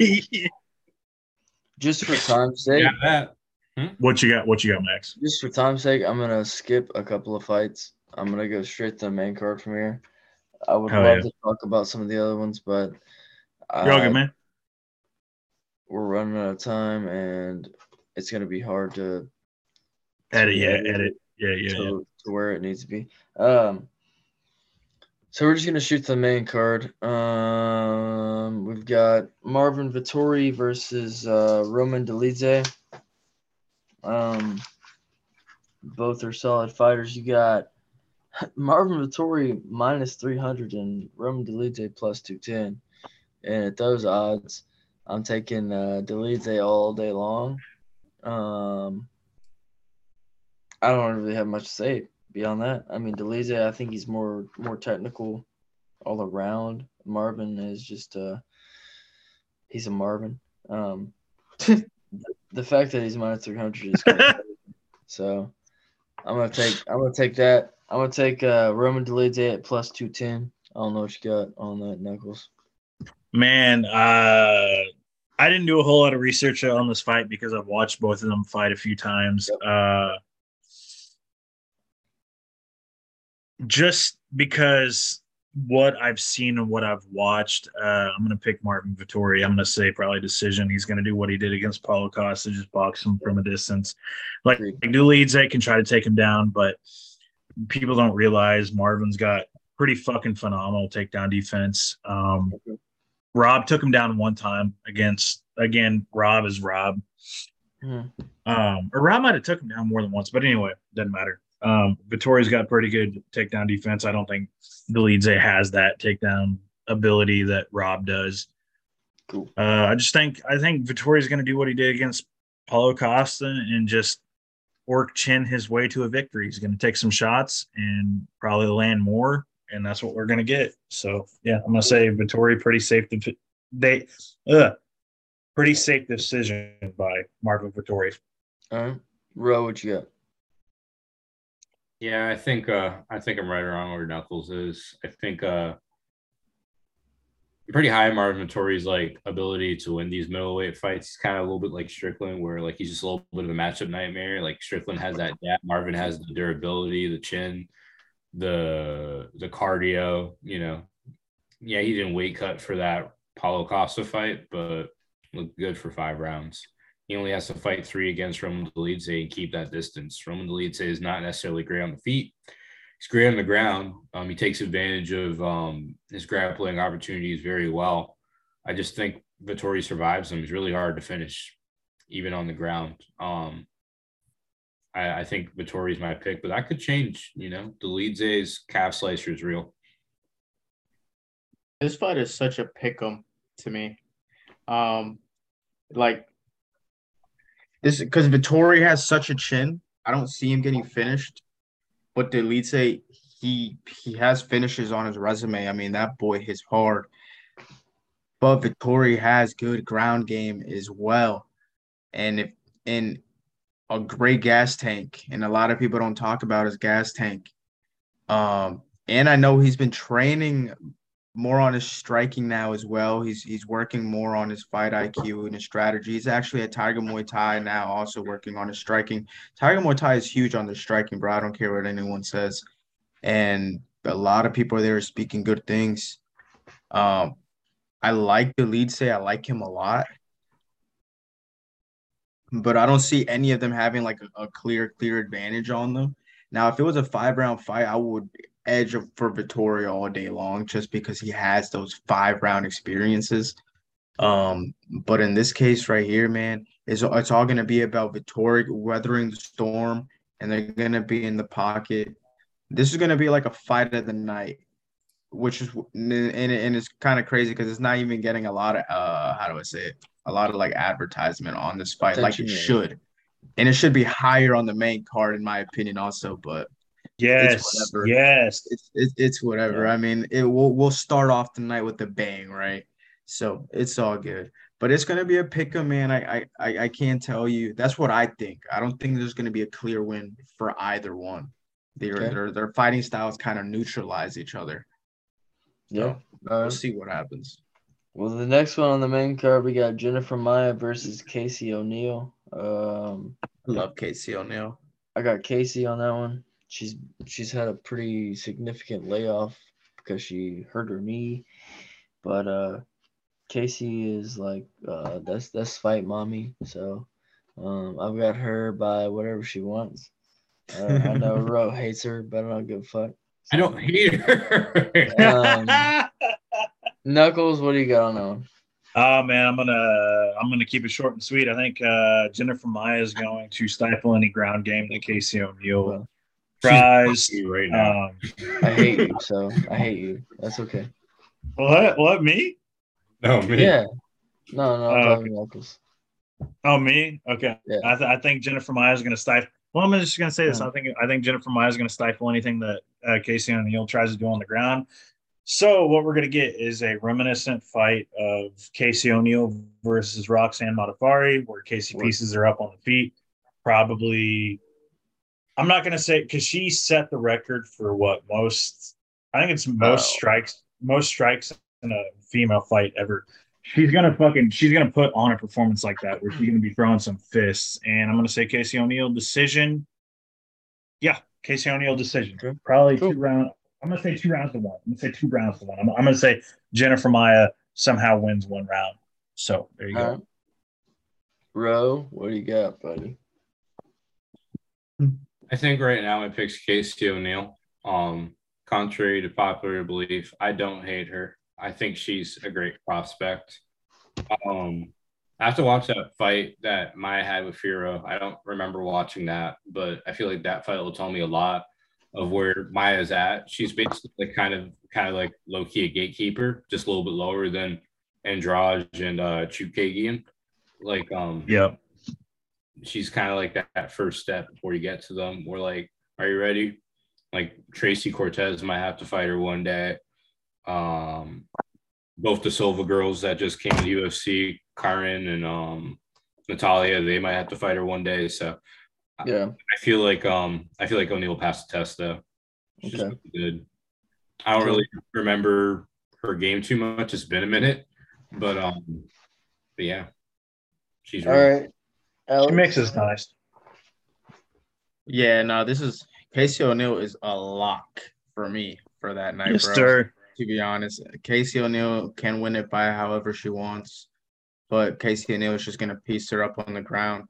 I don't believe she's gonna finish her. If she does, it'll probably be through ground and pound because Jennifer Miles probably would probably try and weather out the storm.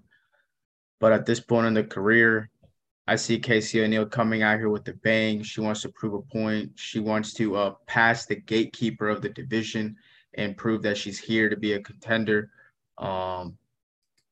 I just think she's going to piece her up, man, and it's going to be a unanimous decision, 30-27 or a finish. But I don't think Jennifer Maia really has – she has the experience on her. Maybe we'll see if she tries to take her down, but it's gonna be a long night for her, in my opinion. I got Casey O'Neill all day long. Cool. All right. The next one on the card is Gunnar Nelson versus Brian Barberina. You got Gunnar Nelson minus 400. You got Brian Barberina plus 270. Brian Barberina is taking his fight on like 2 weeks' notice, I think. Somebody backed out. I can't remember who, but I got Gunnar Nelson in that. Daniel Rodriguez. Daniel Rodriguez. Yeah, I remember right. that. So probably Gunnar by submission, I would say. But I don't know. Knuckles, what do you think about that? I'll cover this one because we're on a time crunch. I'll cover this one a little bit later in a Twitter space. If you guys got Twitter, follow me at Knuckles_Stan. I'm gonna have a Twitter space fights at the round table.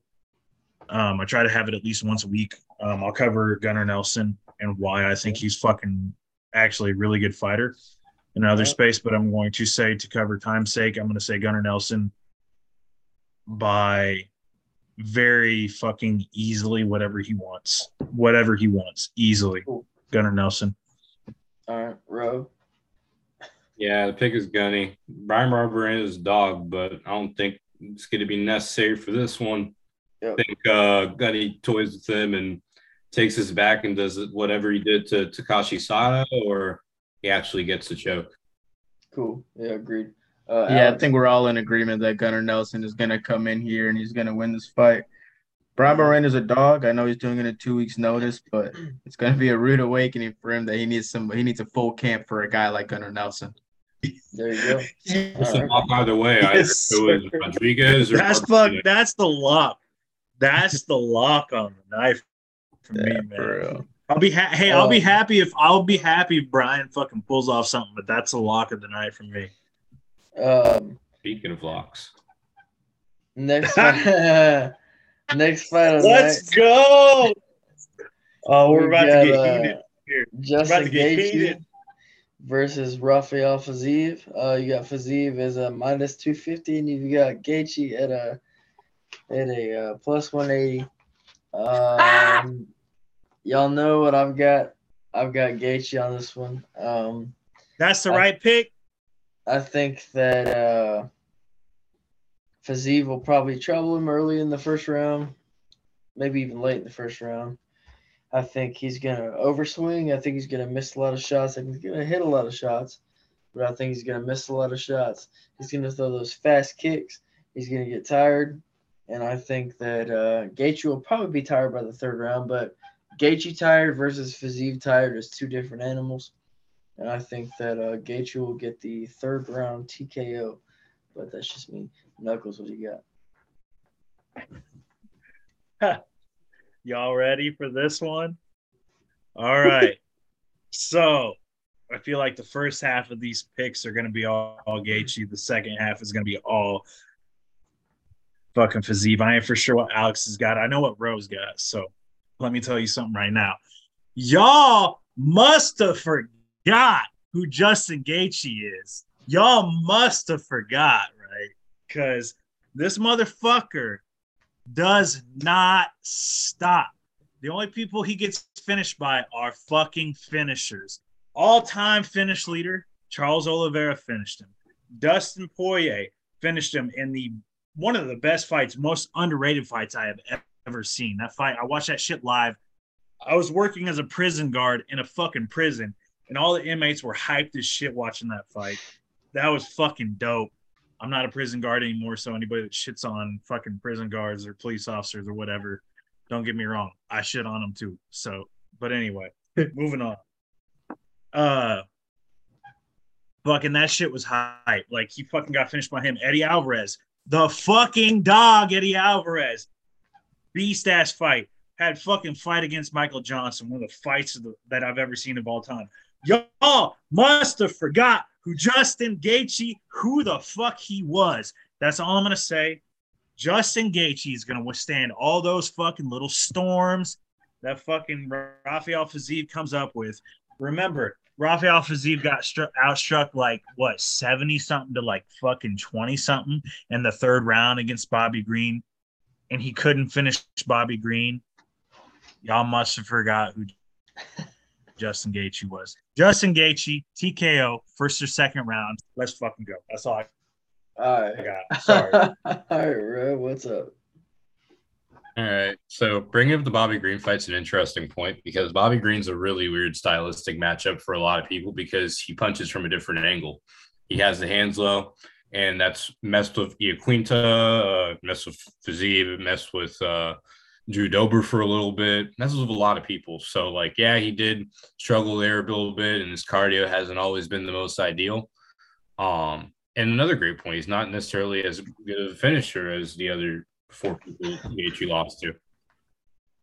I don't care. Fiziev's been doing this way too long. Justin Gaethje, when Trevor Whitman picked him up, was just like a wrestler tossing people around. Fiziev was probably like years into his Muay Thai career. I just think there's like levels to it. I think it's going to be a masterclass. I feel like what's going to be new for Fiziev is going to be, what's unique to Justin Gaethje. It's going to be, his dog. And it's going to be the fact that he's still going to be there after a while. And I feel like that's going to be fine because he's really easy to hit when he's swinging big and missing. And I don't know why you think Fiziev's going to swing big and miss. He passed the on the feet test against Brad Riddell, and he lasted the cardio test against RDA last time out. So I'm really confident on him. Call an excuse if you want, or excuse, but if he loses, it's probably a bad camp or a weight cut. I think this is just a gimme for him. This is a lock for me. I've been saying it's like, Bro, you're breaking my heart, brother. All right. Justin Gaethje is gonna break your heart more, man. Yeah, I think Justin Gaethje is gonna break your guys' heart more, man. Because Stop, man. no, I'm being so serious because this isn't a 5-round fight, guys. Both of them have a shit gas tank. Okay, the both of them. I don't care what the fuck y'all say. And this is the thing. Justin Gaethje, motherfucker, will overswing and fall down on his knees. I've seen him do it 5 times. All right, motherfucker, Fiziev is gonna capitalize on that shit. Fiziev is gonna play the fucking distance game. He's gonna go in the pocket. Both of them are gonna weather out a fucking storm. Fiziev hasn't been finished, so I don't want to hear people saying, "Oh, Justin Gaethje is gonna finish Fiziev." Okay, when was the last time he's been finished? I want to watch. Please, I'm still waiting. Haven't seen nothing. Damn, he's got But other than that, bro, like it's gonna be a striking masterclass, my boy. This is the thing that a lot of people are getting. He is a high level Muay Thai striker. And it's the thing, Justin Gaethje has amazing kicks, super fast kicks, and he checks them very nice as well, right? But it's not better than Fiziev's, bro. And I'm not even a huge Fiziev fan, but I respect the high level striker. And I believe he's gonna be. This is a guy that's upcoming in the rankings, bro, and he's finally gonna prove it on a guy that a lot of people think that he's gonna get steamrolled too. I get your point of view, but both of them have shit gas tanks. Both of them are fucking dogs. And Fiziev can weather out that fucking storm, bro. I promise you this thing will hit the 3rd round. It's going to be a fight of the night barn burner. But I'm going for Fiziev, baby. Max, we're riding. Max, me and you are fucking riding. I got a question, though, real quick. I got a question, though, regarding Justin Gaethje, because I ask a lot of people, and I haven't asked you guys yet. It's just going to be a real quick poll. You guys watch Khabib versus Justin Gaethje. It went 2 rounds. Well, 1.5 rounds. Who did you guys think won the first round? Max, who did you think won the first round? Did you watch it? And if you watched probably Khabib. I thought. Ro, who did you have won in the first round? For who was that? I missed who you said. Justin Gaethje versus Khabib. Man, I was working. I never rewatched the fight because I was so sad. If you get the chance, rewatch it. I mean, dude, this is a long time ago, so I'm saying Khabib. As I went on break, the fight ended. This is not like keep crying. Max, you don't have to include this in the pod. This is just for my personal gain. No, I'll put it in the pod. But yeah, I don't know. Alex. Oh, also, Alex, Justin Gaethje live is live as a knockout bet, as a prop bet. Get that. Yeah, that's dude. I would do that. Well, Alex, who did you think in the Khabib and Gaethje fight? Who do you think won the first round? Yeah. Um, didn't Habib outstrike Justin Gaethje in the first round? Kinda. Yeah, So I he think he landed like 5 or 6 more strikes. Yeah. yeah, I but think, yeah, in Khabib my won the first opinion, I round. think Habib like edged out that first round, but it was close. Like, because I was so surprised that he was like landing on Gaethje the way that he Yeah. was. Okay. So my question is, again, this is for my own personal gain. At this point in time when this fight took place, the whole like rule change where like damage has always been most important, but where the um unified mixed martial arts rules was like damage is more important than anything. Like damage is fucking number one. Justin Gaethje was fucking crushing Khabib's legs. Like Khabib said that if it had gone on much longer, like if Justin kept standing and landing on his legs, he would have crumbled. Justin was crushing his fucking legs in that first round, killing his fucking legs. Yeah. And so many fucking people underrate leg kicks, and I hate it. But anyway, Yeah. that's what I wanted to ask, and that's why like I'm kind of high on Gaethje in this one because like leg kicks are so fucking important, and like Fiziev point. has decent leg kicks and has decent leg kick defense, He has and great leg Gaethje kicks, landed some buddy. nasty. They're And great. They're yeah, not and like decent. They're great. I scored that first round for Gaethje. Watching it live, I scored around that round for Gaethje because Habib, if you watch it, Habib had the forward pressure, and if you're a casual, just going off of what you like, and I'm not like saying you guys are casuals, but if you're going off of just like anybody could rate it, Habib won that round off of pressure. That's why he won the round because Yeah. Gaethje never took a step forward. Gaethje never took a step forward.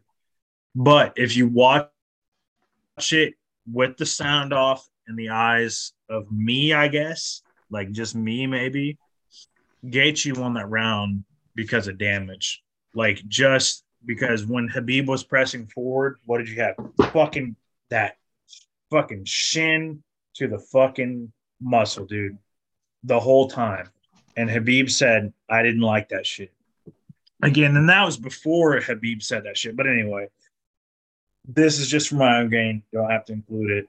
But that is where I'm at also because even Charles didn't like Charles got tagged by a couple, didn't like the fucking leg kicks. Dustin Poirier, who's the king of fucking calf kicks, didn't like Justin Gaethje's leg kicks. Did you see the picture Dustin Poirier posted after the fight of the bruises on his legs from Gaethje's kicks?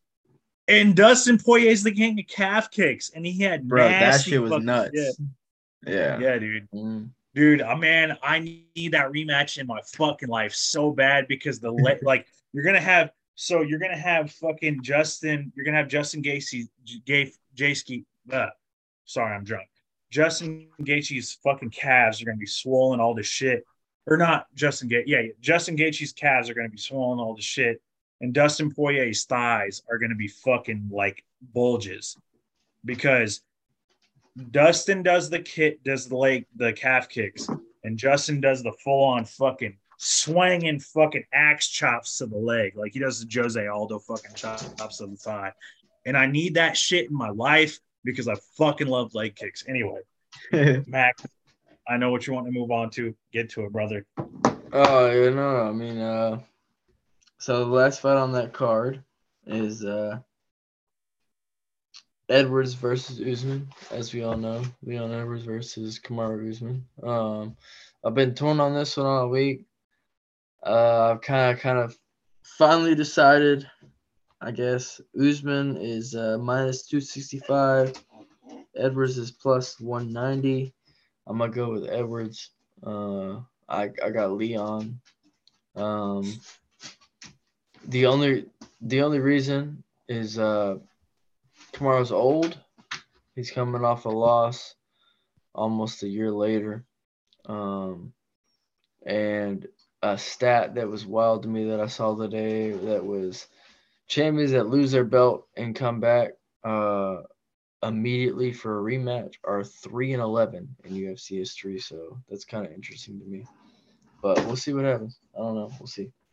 I got Leon though. What do you got, Knuckles? Oh, man. I'm going to try to keep it short. I get on these tangents. I'm going to try not to get on another one. I think Usman, by decision, we saw in the last fight. The only path to victory for Leon in this fight for me is leg kicks. Leg kicks open up takedowns. Usman's going to take him down. Usman's going to control unanimous decision. I'm not even going to say a finish because Usman's not a good submission threat.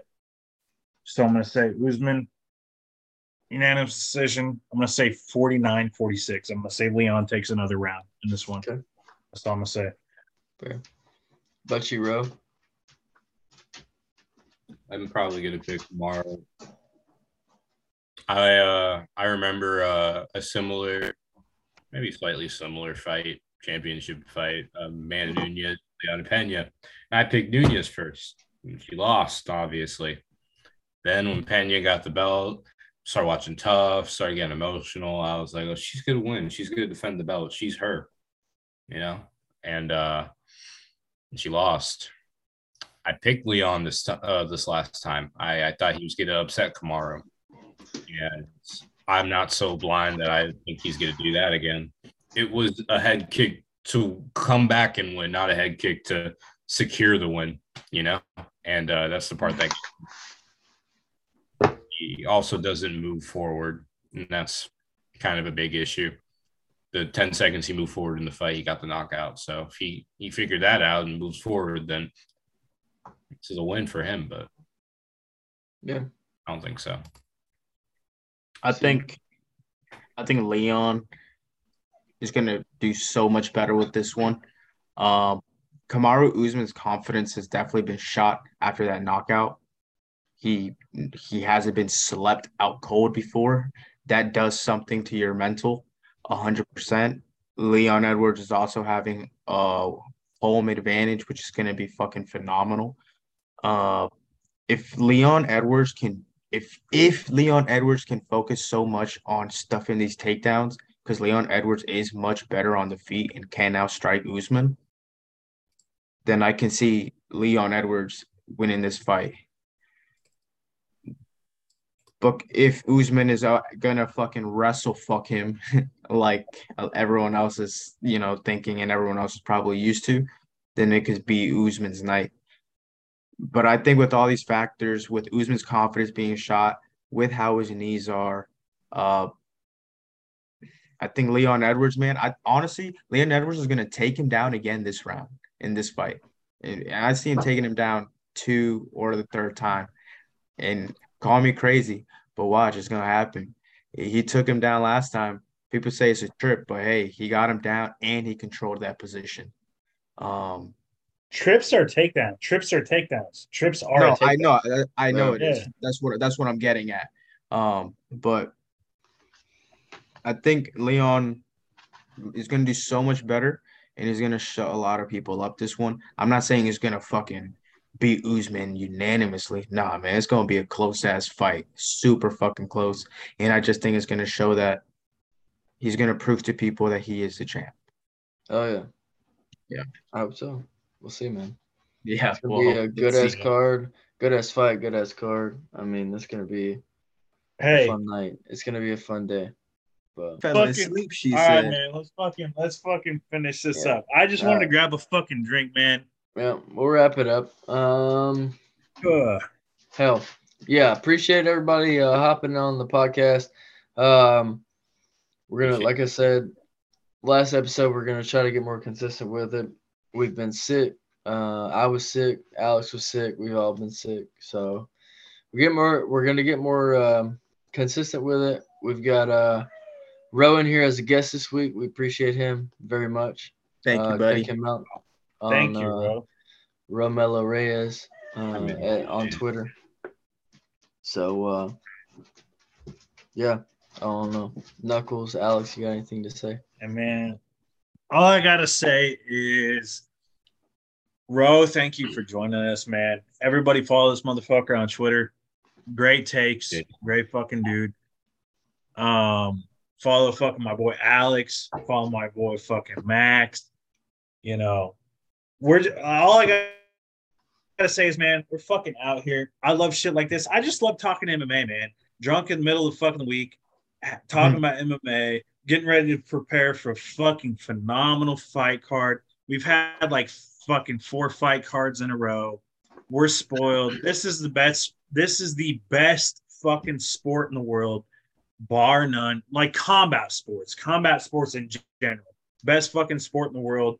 I got my fucking best friends on this shit. Let's fucking go, man. Let's fucking go. Oh yeah. Like doing a little fucking. I'm gonna finish this beer off. This for y'all. Cheers. Fucking probably like a quarter of the beer. Let's go. Cheers, brothers. Pretend like there's something. Cheers to us. I don't have a beer. Max, hey Max, it's all good, brother. Or Alex, it's all good. But thank y'all for coming, man. Ro, I appreciate you coming out here, man. You're a very knowledgeable guy, and I fucking love that shit. We all click on this very nicely. I appreciate you having your beer here and you being high with us as well, brother. You know what I mean? And it's nice to have like-minded folk on here with us, right? And positive vibes, and that's the most important thing at the end of the day. Being positive and talking great fights with great people. So everyone, stay beautiful, man.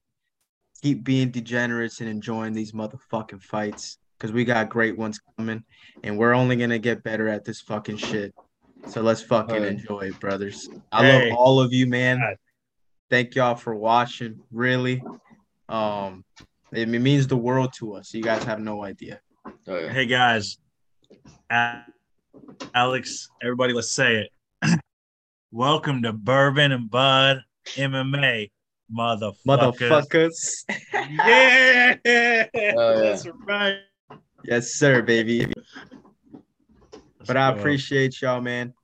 Oh yeah. Y'all have a Appreciate great it, night, dog. All right. Much love. Much love. Much love, y'all. Peace out, yo. Peace. All right, see you guys. Hey, thanks, Ro. Thanks, guys. Appreciate it, man. Oh yeah. Thank y'all. Thank y'all. Yes, For sir, sure, man. Every day I spend my time drinking wine, feeling fine, waiting here to find the sign that I can understand. Yes, I am. So every day I spend my time drinking wine, feeling fine, waiting here to find the sign that I should take it slow. And I